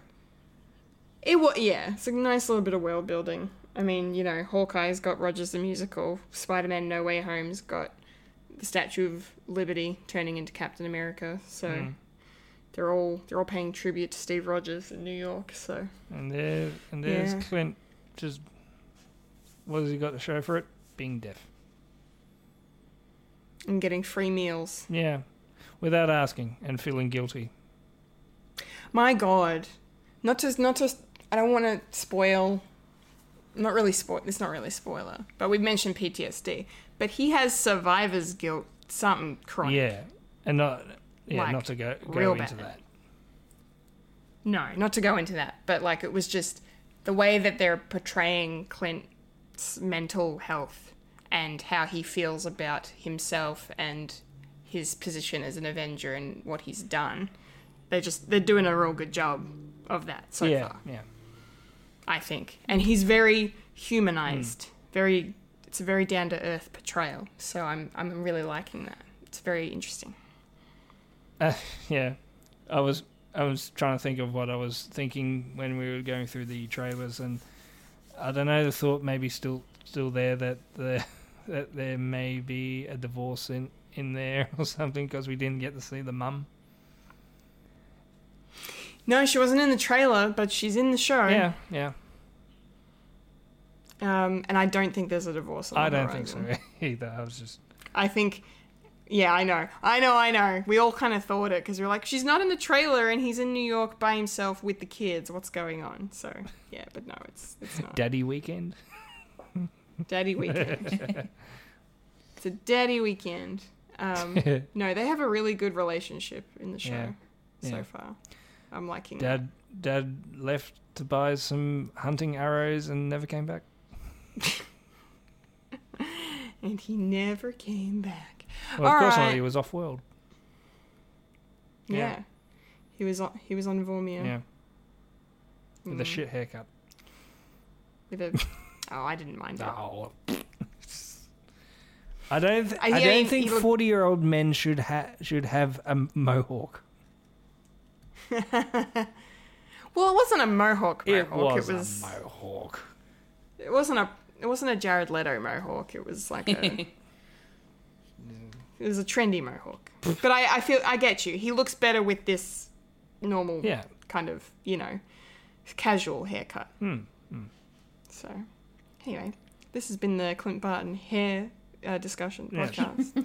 Tune us next week when we talk about Black Widow and her different color, red, and difference of length. Yes. I would actually really like to know why they changed her hair so much.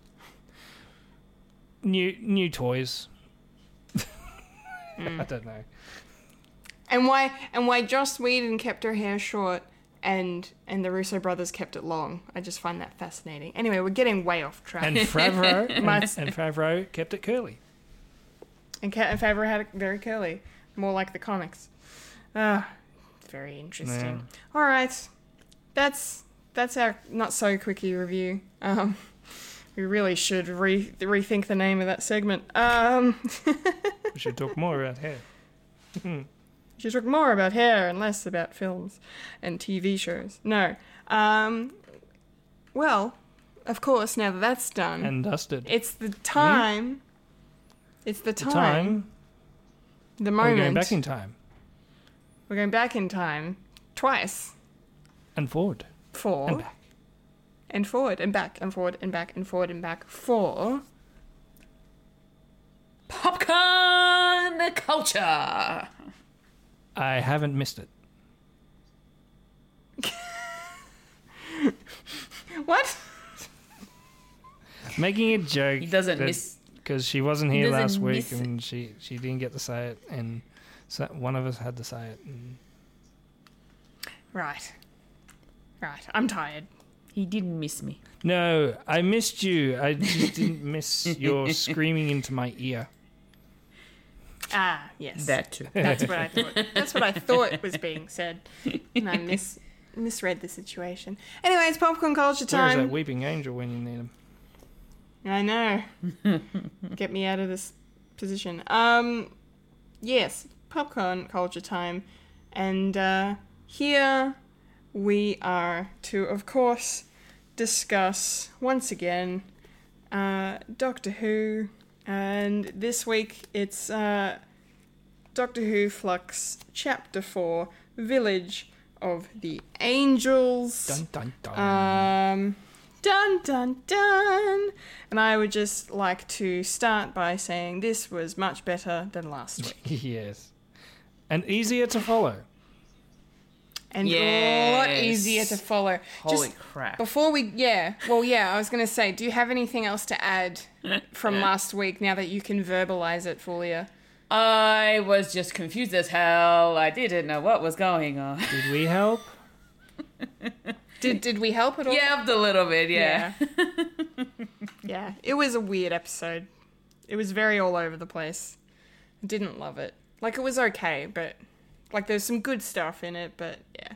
I don't know. This one was more of a straightforward story, with a narrative, middle, beginning, beginning, middle, and end, with, some cuts out to the main storyline and Belle and Vinda and what's going on with them. So, I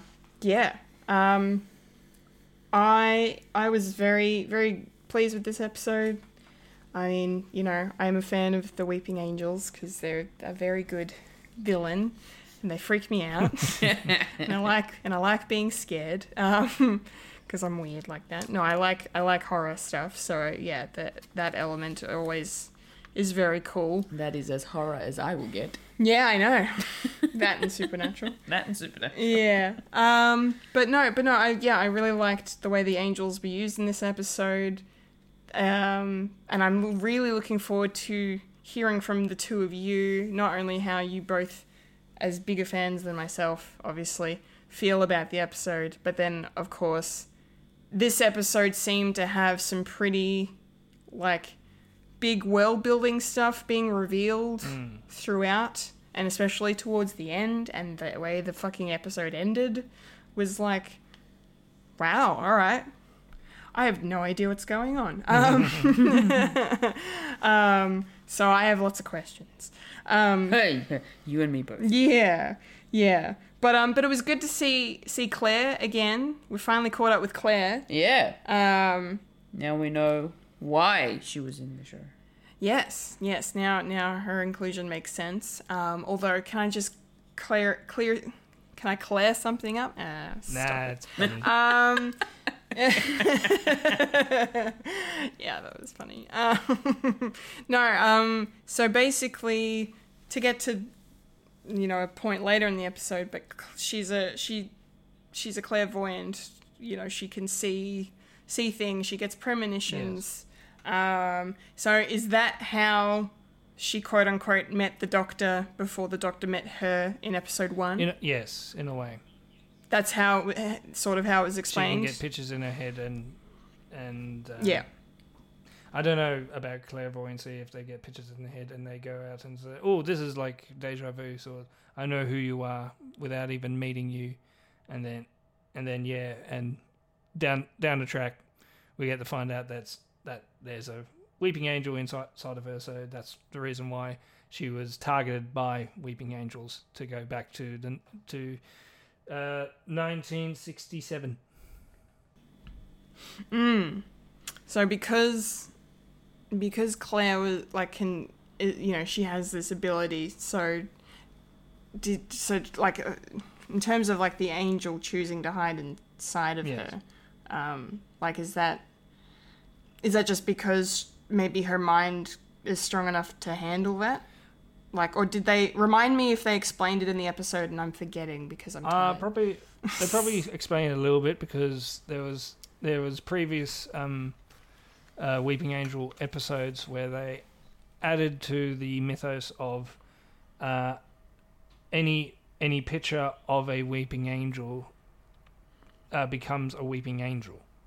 So so a picture on TV, a picture on even a drawing, as in this episode as well.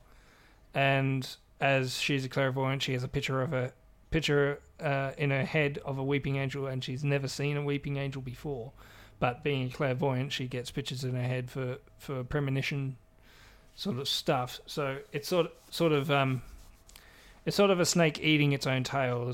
It's like she hasn't met an angel, but she knows of the angels, and so the pictures are still in her head, and that becomes an angel and the angels actually claims refuge in her because of what this particular angel is and running away from. Does that sort of make sense? So is it? Yeah. Well, so is it? So it just happens that the rogue angel happens to be the one that manifests within Claire because of Claire's ability to see the angel, or the rogue angel takes advantage of that fact and takes advantage of that fact, and she's sort of an innocent bystander in a way. Like the angel is trying to find somewhere to hide, and this is the next best thing because it's a portable thing, and no one's going to find a picture that's in your head. In a way, so it's an extra cover.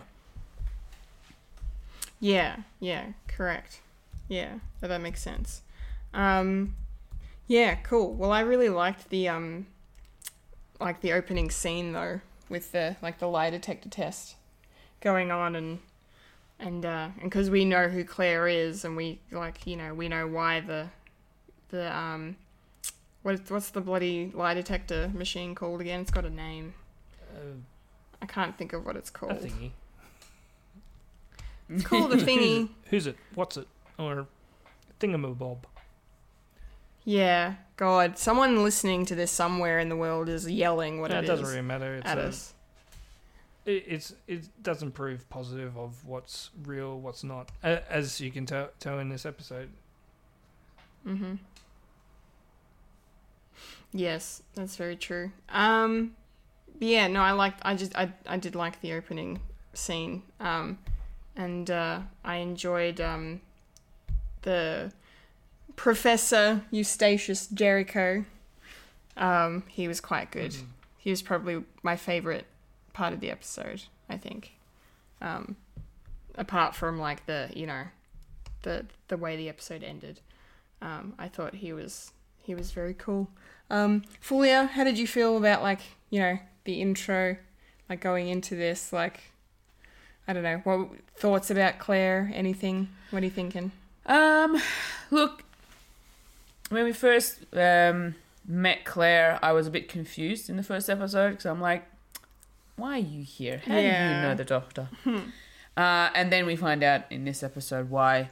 And it's interesting that she, I knew for a fact that she was probably the one that got sent back in time, and then the professor's doing a lie detector test on her, and yet even though she was telling the truth, and he was like, wait, what? What did you say?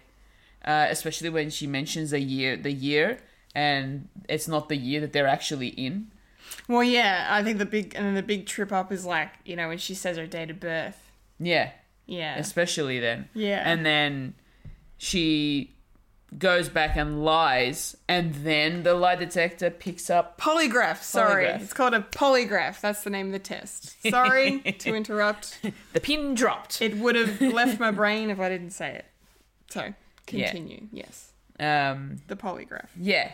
And so the polygraph picked up her actual lie when she was trying to make more sense to the professor. Mm-hmm.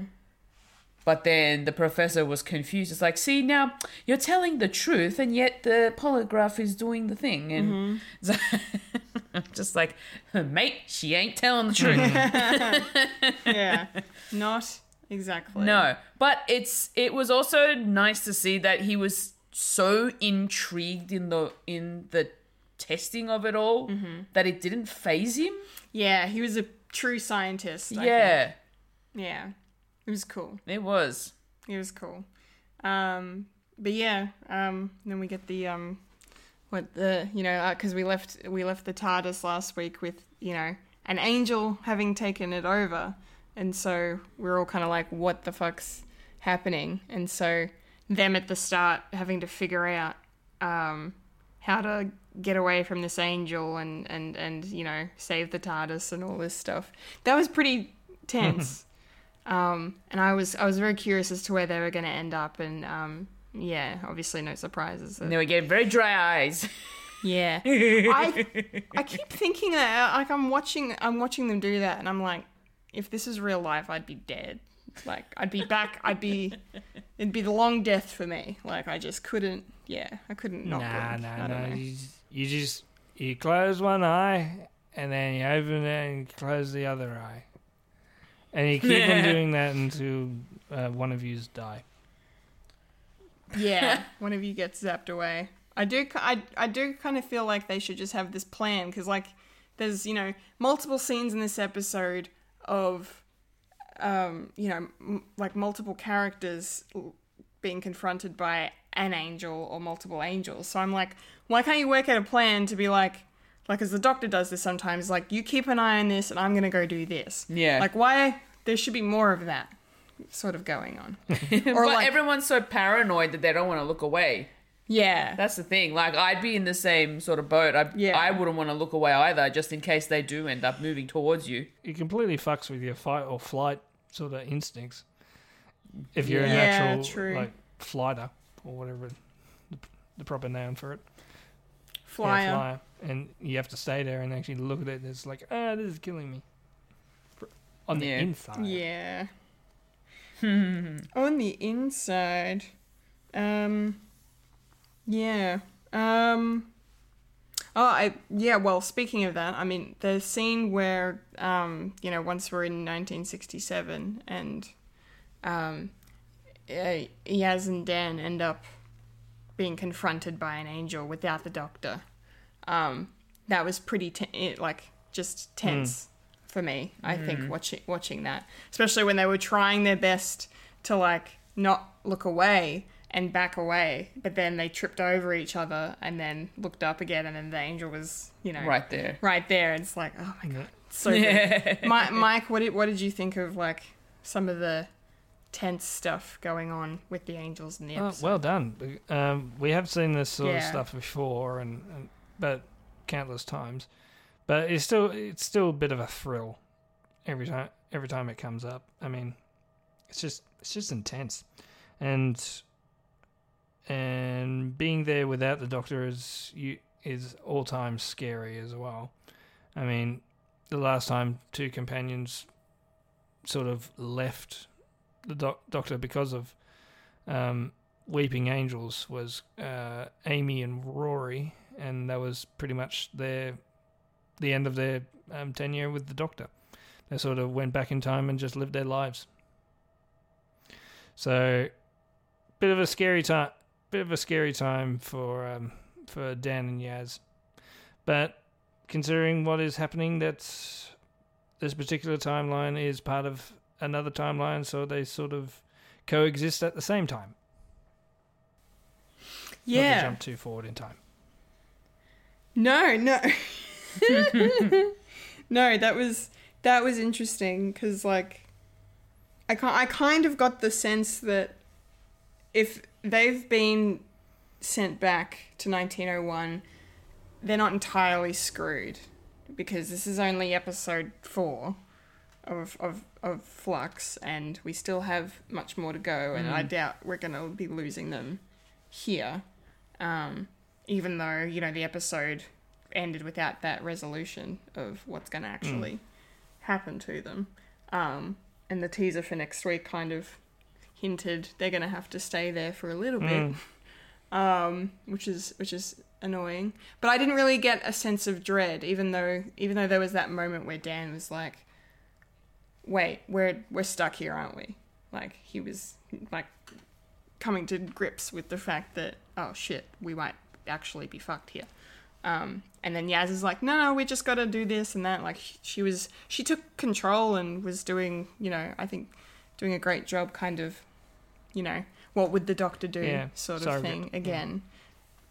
Yeah, which was really cool. Well, she has been around the Doctor for quite some time, longest, and yeah. the longest. So she knows Yeah. some of the things, at least, of what to do. In terms of what would the Doctor do. So she's got an idea. But in this instance, it's like, well, now I have to help another person to get through this. Yeah. And also, we should mention they were actually looking for a little girl. Like the whole Yes, village. they were. Yeah, because there's this little 10-year-old girl called Peggy who's gone missing, and as soon as the old couple mentioned that to them, I was like, oh well, she's been zapped by an angel. Instantly, I was just like, well, yeah, that's clearly what's happened. But yeah, I didn't like that old couple too much. Her great aunt and uncle. I think that was whomever they were. I think it probably was the point, but it was to the point where I actually wrote in my notes something up with old couple because I didn't like them very much, and I was like, because there was that scene where Yaz is trying to do the right thing and be like, okay, what can you tell us about her that will help us find her? Like, if we come across her, we might need to talk to her. If she doesn't feel like talking, what can you tell us? And then the old man was just not given an inch and just being like, what do you mean? Why do you need to know all this stuff? She's a 10-year-old girl, for God's sake, blah, blah, blah. Like, oh my God, he was such a jerk. I think Yaz was just using her policing skills from the modern time and brought it back because she has that knowledge, trying to use it in this instance, back in the 60s. Yeah. Which, that in that instance, police weren't really that, they didn't really gather that much information in terms of a missing person. Especially when it's a child and a child going through a traumatic experience as being lost and found. And on top of that, being thrown back in time is also another nail in that years of therapy coffin.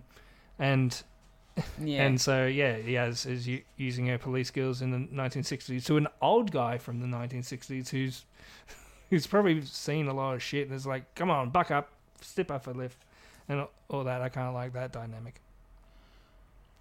Yeah. And so trying to understand why this police officer wants information on how to find the little girl was, perplexing for them. So it's like, you don't need information. This is how old she is. This is her name. Go find her.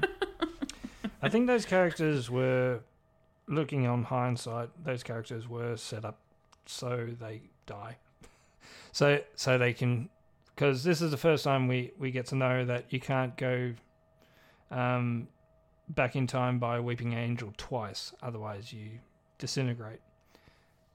Yeah. See, that's where my first question comes up, because I watched a video on YouTube that kind of dissected the episode a bit, and apparently that's a brand new thing in Who, but it's also kind of breaking the rules a little bit, maybe, because I don't know, maybe it's something that, why would it not have come up until now, or has it, have people ever in the show been sent back twice before? No. No? Not in one sitting. I think because this is a special, well, what would you call it? A special situation where Weeping Angels are in the same place twice, but in two separate timelines, and they're trying to find Claire, but they know they can pinpoint her in somewhere in this particular timeline, because they hit her and took her back, and hoping she disintegrates for the second time. So it's a bit weird, and there's some history in this place where it's like an old folklore where one night everyone in the village disappeared, and they don't know why, and it happened twice. So sort of world building in that one. Yeah. Yeah, so okay. it is a bit of a... It may be a retcon because I can't remember the sort of 11th Doctor era, because they did a lot with the Weeping Angels. And even the Statue of Liberty is a Weeping Angel. Who knew? That was weird. And yeah, I can't remember if anyone actually went back twice and lived to tell the tale. Okay. Well, that being said, I thought it was a really well done and executed and Execute. very... Yeah. Just very, I don't know, it was very cool in the way it kind of played out with, like, you know, the fact that the old couple were being typical, you know, naysayers, even though they were literally just sent back by the angels. They knew something happened to them, but for some reason they, you know, just were like, oh, let's not listen to the people who are, you know, trying to tell us something. And then, you know, they walked in front and got zapped. But that was pretty horrifying. I think it was to watch. Yeah, I think it was just added stakes for Dan and Zaz not to do anything with the angels. And the kid as well. But essentially this might be a two-parter. Like where these characters are. So stuff might happen in the next episode, I don't know. Yeah. Most likely. Considering you know, the angels ended up putting the this village in a, like, you know, sort of they lifted it out of time and space. Yeah. Which is why that really cool effect of the characters finding the edge of the village and just seeing the, like, universe in front of them. Like, that was pretty cool. That was a bit of an oh shit moment from me. It was like, ooh, closing in. Yeah, I thought it was something to do with the flux, to be honest. I think so too, but yeah, it is to be seen where something is happening in this particular instance, because the flux has happened and Earth is safe, but this particular thing in this point of time is being interrupted by the Weeping Angels, and we'll probably get to know more about it in the coming 2 episodes. And it's setting something huge up, and it's the annoying we don't know what. This is true. Yeah. Well, where should we go from here? Could we go to what Belle's up to? We haven't talked about Belle yet. Yeah. That was an interesting thing. I liked that they touched on the main story in the episode, but it probably would have worked if they hadn't have as well, but I think they needed to. They probably didn't have time to, like, wedge it in next week, maybe. Because, like, next week's the second last episode already, so maybe they were like, let's just lay these breadcrumbs now, set them up for next week. But yeah. But I thought it was good. I liked it. Yeah, and the introduction of a character who's pretty much a surrogate refugee sort of character of what's the human race is actually happening, and they're trying to find, like, stableness in this post-apocalyptic universe at the moment, and the only savior is maybe the bad guy, and we already know what the passengers are, so they're sort of collecting souls basically, and and that character is trying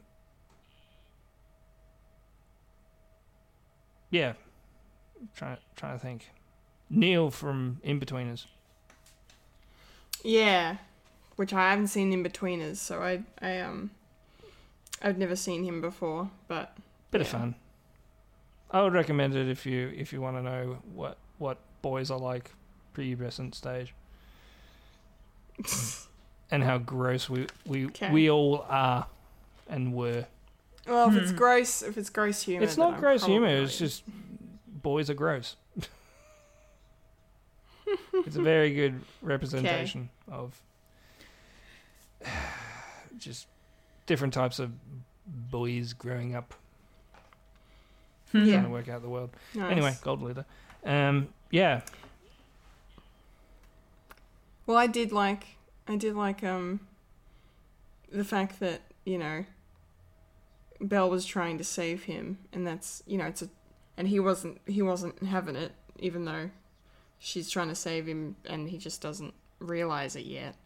You know, there's that old, it's a trope that's been done a lot of, like, you know, this guy's needing of saving, but he just wants to, because all he knows is that, you know, the Flux has destroyed basically everything, and as far as he's aware, Azure has promised a way out. Has promised sanctuary in a galaxy has life on it, where people can actually live. So he doesn't know any better, but because Belle is who Belle is, she clearly knows. She knows what a passenger is. So that's interesting enough. She knows more than she lets on, or the character lets on. But yeah. She clearly has some prior knowledge that we're not aware of her having exactly. But I like the fact that you kind of understood where, I think the guy's name was it Namaka or Namaka or something? Was the dude's name? Yeah, Namaka. Yeah, but you kind of understood where he was coming from. When there's a you know. vacuum of instability, you turn to something. You turn to you think is right, and that goes for like history as well. Like, not to be glib, but one of the reasons why Hitler came to power is because Germany was living in turmoil, like being shunned by the rest of the world because of World War One, and their economy was tanking, and people couldn't afford bread, and they were going for a recession, and they needed to turn to, like, quote unquote savior, and history is there. So unfortunately, vulnerable people do get fucked by people with not good intentions, and that goes for history, and it will repeat itself forever and ever. So, not to be political for this TV show, but, you know, it brought that up. It's okay. And it's all right. Yeah. And hopefully Neil will come back. Neil Namaka. And he plays an idiot in Betweeners. I'll just leave it at that. Oh, okay. Okay. Well, I enjoyed his performance in this, and the kind of moment where, you know, Belle's trying to pull him away from Azure and Passenger before they get swept up in it. That was pretty good. Like the visual of that, like absorption field, kind of going out across the quarry was it's pretty good. It kind of reminded me of like the first few seasons of Doctor Who with that kind of visual effect. It looked a little old, but it still worked. I really liked that. Yeah. Well, it's harking back to original Doctor Who as well of everything being set in a rock quarry, because that always looks like outer space and different planets. Yeah. And very cheap on location as well.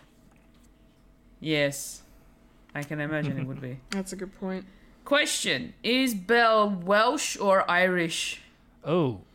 Oh. Her accent throws me so bad. I have no idea. British. I think she's more Irish. British. Yeah, British. There you go. No, I think she's Irish. I didn't really pinpoint it, but let's see where the actress is from and see if that will give us a clue. I'm betting probably Irish, but I'm biased. Probably Welsh.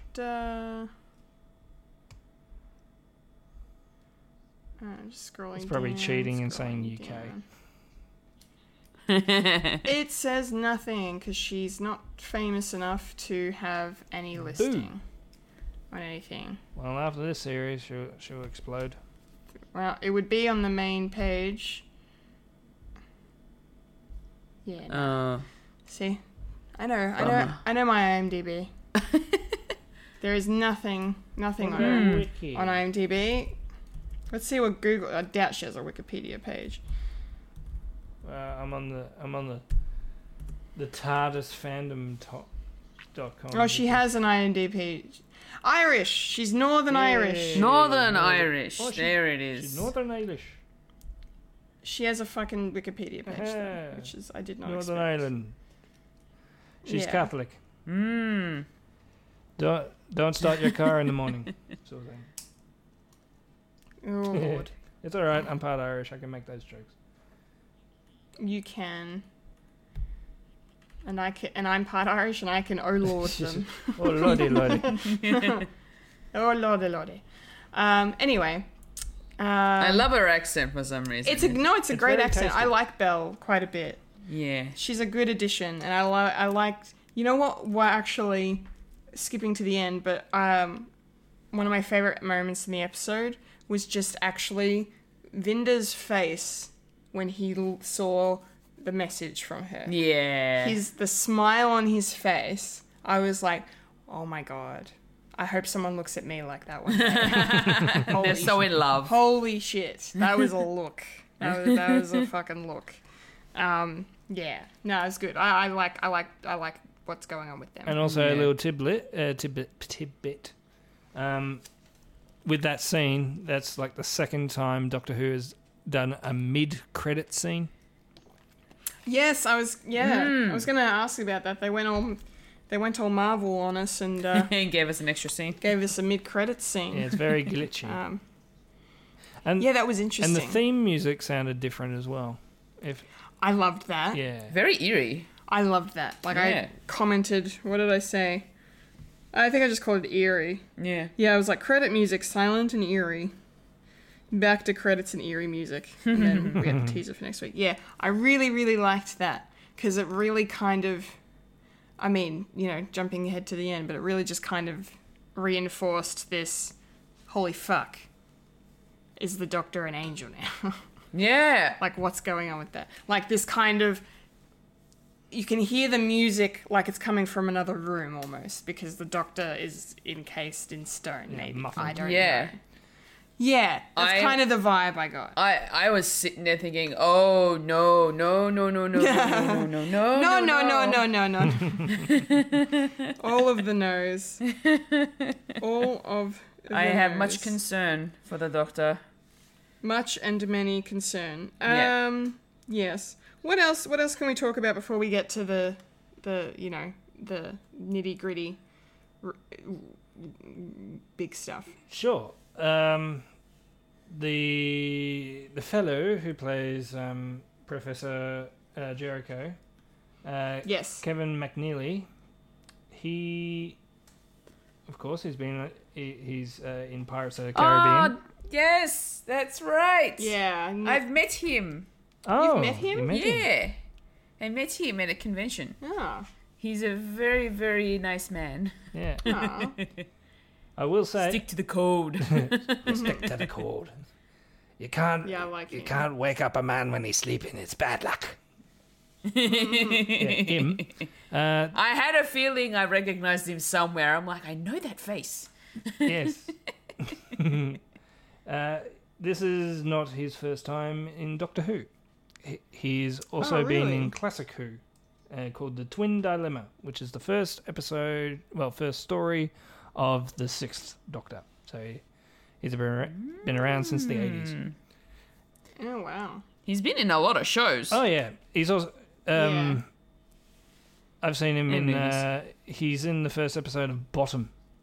He's the proprietor of a sex shop.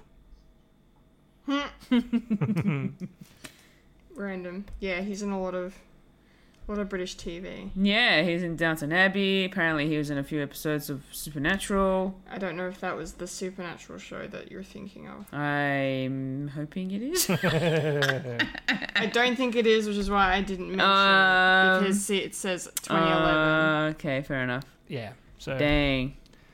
So That's a different Supernatural. No, it is our Supernatural. What? It is our But Supernatural. it said 2011 From on it. when he started, That's- not from when the show started. That's confusing. Oh, well. Anyway, Gold Leader. We really just. I feel like we need to get to the end of this. Yes. Or we're never going to end it. Sure. Because we keep getting distracted. Nice.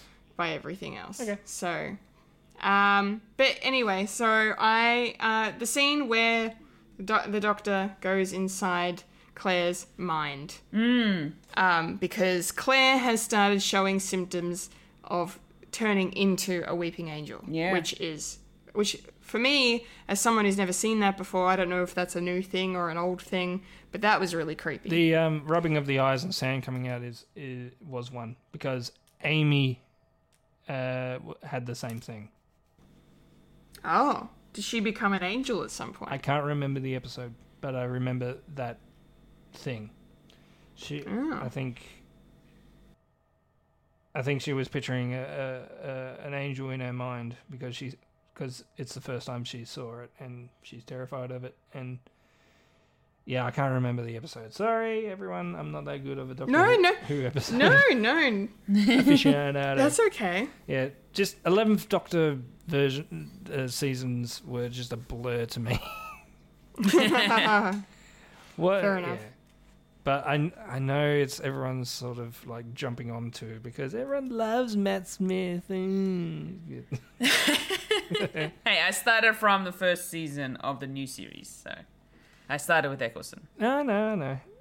But a lot of people like jumped on with the Matt Smith because that's when it was like getting really popular in America, and that's why a lot of episodes were in America. So, you know, it's all good. Interesting. Yeah. Yes, but I liked this scene where we finally got to, you know, hear from the angel inside of Claire. Yeah, because they don't usually talk. No. We heard the angel talk through Claire in her mind, and then one of them also used Professor Jericho's voice against him, spoke back to him with his own voice. That was pretty creepy too. But yeah, there's discussion of, finding out what the fuck is going on. So, you know, this is our exposition point where we find out that the angel is hiding from all the other angels, and this quantum extraction thing has happened so that they could find her and catch her. And the angels are all working for Division, which I don't really know much at all about. So, sorry, you look like you were going to say something, Yes. and then the Division internet connection. No, it's all right. It's the Division was talked about in the previous season, and it all ties in with the Renegade Doctor, the Fugitive Doctor, and she was part of the Division, pretty much against her will, and that's the reason why she in that particular episode. She was living a life on Earth as a human, and just to get away from them because they were using her as a sort of proxy of getting nefarious things to happen within time and space. So, sort of like a Secret Service division called the Division, and it looks like they had the Judoon, which is a species of rhino people, and also now with this episode they had a team of Weeping Angels, which is weird because Weeping Angels are out for themselves basically, and we don't know why they actually chose enemy of the enemy of. Yeah, that's what I want to know. Why are these angels working for the Division? Yeah, and now that's a question mark, and this is also harking back of the previous episode of why the Doctor is looking back in her past. Now this is the fugitive Doctor is in her past and not her future, and also Calavista is there as well, and he was part of the division as well at the same time as the fugitive Doctor, and that's why the Jodie Whittaker's Doctor is trying to get information from him, because he knew her. He knows as when she was the fugitive Doctor. Yes. And so the division wants the Doctor back. Yeah, because the Angel tells the Doctor that it knows stuff about, her past and the memories that were taken from her, which I thought was an interesting choice of words. So, like, someone's deliberately prevented the Doctor from remembering this stuff. Yeah, and that was from Timeless Child as well. And the reason why she couldn't remember her being the Timeless Child, and as well as being in the division as the fugitive Doctor, like her memories were taken from her, and the only remnants of memory was in. You may joke about this, but the Matrix, when they did their little trip into the Matrix, and the Master found out more about the Doctor than she did. So. Yeah. And interesting stuff. And having said that, I'm guessing this is going to be the sole question of this particular season of talking about the Doctor and her time with the division, and hopefully by the end of this season it's going to be all tied up and finished, and we don't need to talk about it ever again. In 2 more episodes. In 2 more episodes, as well as the 3, maybe 3 specials in the new year. So you're including the specials with this? Yes. I'm thinking more of the specials. I'm thinking this is probably going to focus more on the Flux and with Swarm and then the specials will happen. And all that. But I think they're sort of piggybacking on this season to talk about the fugitive Doctor as well as the Timeless Child, and everything is going to be nicely fitted into a bow. But being Chris Chibnall, it may be lackluster, so I'm preparing something not spectacular, just suitable of an explanation on what the Timeless Child is. Okay. But still, I was shocked that the Doctor turned into an angel. I thought, oh shit, that's finite. Yeah, well, because like all that happens at the end. So basically, the rogue angel decides to give up the Doctor to the division instead of themselves. Like, it makes a deal, right? Yeah. With the angels that are coming for us. Like, I've got the Doctor, and so they get, which I think is why at the end, when I love that fucking in the cave with all the hands coming through. Yeah. Oh my God, that creeped me the hell out. It was very, very creepy. Like, I do not want to go through that cave ever. No, but that was I very. can think of something to do for Halloween. Oh God, a cave of hands. Yep. A cave of hands. Concrete hands. Concrete hands coming in. But that was a great scene, and then the fact that it ended with, Claire made it out alive, but then Jericho got sent back to 1901, and then the Doctor was like figuring her way out of it, but then the angels didn't come for her, and I'm guessing that's because they were aware of the trap that was being set, I guess. Maybe? Or maybe because they were trying to do the deal of getting their way. I don't know. I'm thinking that when the Doctor was underground, Claire was already being captured by the angels, and so the angels were talking. It's like, hey, I know something. Oh, you know something. Cool. Let's do this deal. And that is why when the Doctor They turned didn't. the Angels didn't go for her because Yeah. they knew she was fucked anyway. So That freaked me out though. When she started running, I'm like, fuck. And then she stopped to turn back. I was like, don't stop. What are you doing? I was like, this is freaky. Yeah. But anyway, I didn't see the twist coming, and then the fact that, you know, all they had to say was, you are recalled to Division, and she starts turning into stone. I'm like, what the fuck is going on? as an angel, As an angel, like, how does that? How is that being her sent? Like, how can anyone have any answers? How does this work?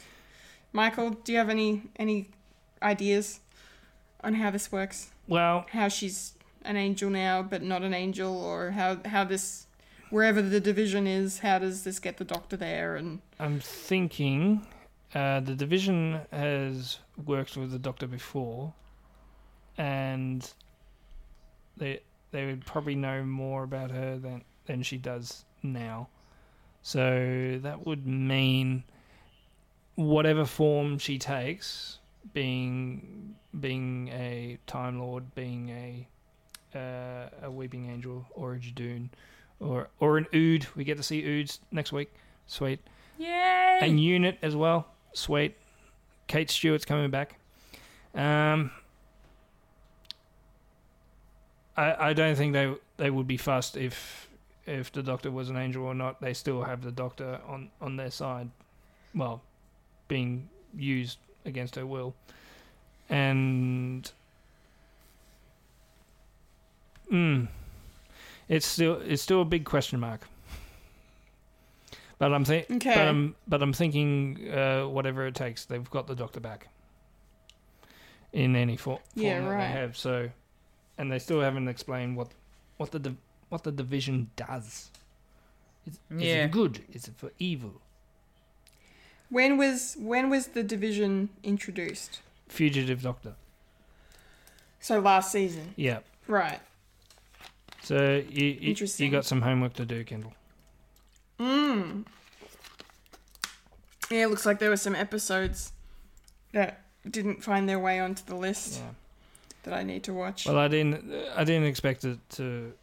You didn't expect it to come up. I had a theory that they probably talk about the Timeless Child aspect of it, but I was thinking maybe they'll leave the Fugitive Doctor out of it, maybe. But it looks like it's all going to be all. It's going to be all. Yeah. It's going to be all. It's all all connected. Well, maybe if I get time, I'll try and watch. Because is it one episode or 2 episodes or 3? 2. 2. Spoilers Okay. alert! All right. Alert for the first one. We get to find out that this character that we've been helping and following is the Doctor. So Yeah. Okay. That's interesting. All right. so I'm sure I'll enjoy it. so according to your friend, yes, you've been watching it in the wrong order. Yeah. But this is Doctor Who. You can say, hey, it's time travel. You get to find out stuff Exactly. before you watch it. Exactly right. And I'm still enjoying it regardless. Yay! That's good because So. it's crazy. It's very crazy. I was a bit worried about the last episode. I was like, is this too much? No, it's fine. Like, I'm not, I love sci-fi, so, but it was just a bit, last week was a bit all over the shop, but this week was, it was good. Fulia, do you have any thoughts on the way the episode ended before we wrap up? Let's just say my jaw dropped and I was very shocked. Yeah. I was not expecting any of that. And as, the Doctor was transforming into the Weeping Angel, I was just like, no, this is not going to be good. Oh, we are in trouble now. How is We the are in Doctor big going to get butter. out of this one? Yeah. There's a lot of those happening in this season. It's Yeah. just every episode happens to end on something that looks like the Doctor can't get out of it. I will say, though, the way that she looks as a Weeping Angel is actually kind of cool. Yeah. Yeah. I can't wait to see. I can't wait to see. She's her own version. Yeah. Well, I can't wait to see the cosplay of the 13th Doctor as a weeping angel now. Yeah, that'd be cool. Yeah. Be very cool. Yeah. All right. Any final thoughts, Mike? Or you said all you would like to say? Yes, a couple. In this episode, when the Doctor said reverse the polarity of the neutron flow, I squeed. Oh, really? Is that a reference to a thing? That's a thing in Doctor Who. I don't know why. It's been around since the third Doctor. Oh, okay. Yeah, like the reverse of the polarity of the neutron flow. So the TARDIS is free from the force field now. It also they also say it in the Day of the Doctor as well. Okay. And also, nice. When the Doctor says contact, when she's channeling with Claire, that's another thing in Doctor Who as well.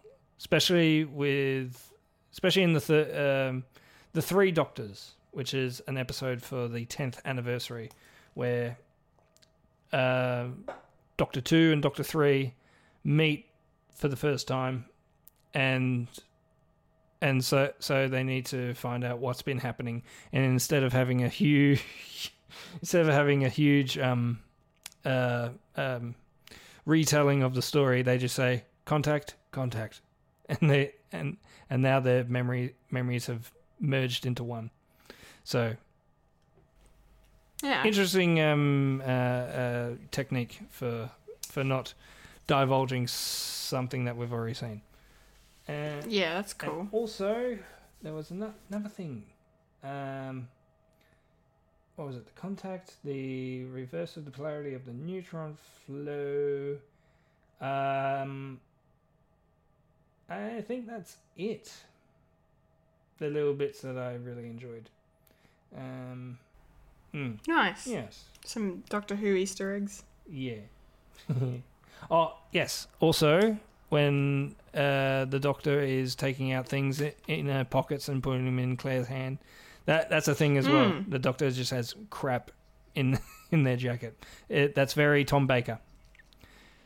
Because in one episode where he's being interrogated, he says, "Turn out your pockets." And he's just there for about 5 minutes just taking out stuff like a banana, a yo-yo, a bag of... It's like the Mary Poppins of trench coats. Yeah, it's just trash that he has. Big old trash. And also a bag of jelly babies as well, which is a Fourth Doctor trope. He always asks people if they want a jelly baby. Because if you're low on blood sugar... But, you know, because of Stranger Danger, that doesn't really help. Like the strange, tall man in a huge scarf is offering you sweets. Yeah. Doesn't all... Depends on the context. Yeah. But if it's the Doctor, it's fine. It's fine. It's totally fine. Yeah. Totally fine. All right. I think that might wrap it up for our discussion. Love it. Of Doctor Who Flux Chapter 4, Village of the Angels. And very good episode. That was our Quite reflux. enjoyable. That was our reflux. God, I wish I'd remembered that at the top. Reflux. Doctor Who Reflux. The Flux. Our review of Flux. Our reflux. Yes. Our reflux. It's good. Cool. Well, Popcorn Culture is done. And before we go, Fulia and I have a very cool thing to plug. Would you like to tell everyone what that is? Yeah, so this month we decided to watch our favorite celebrity in... First off, it's the monthly. For the monthly. You didn't say what it was. You just went into it. Sorry.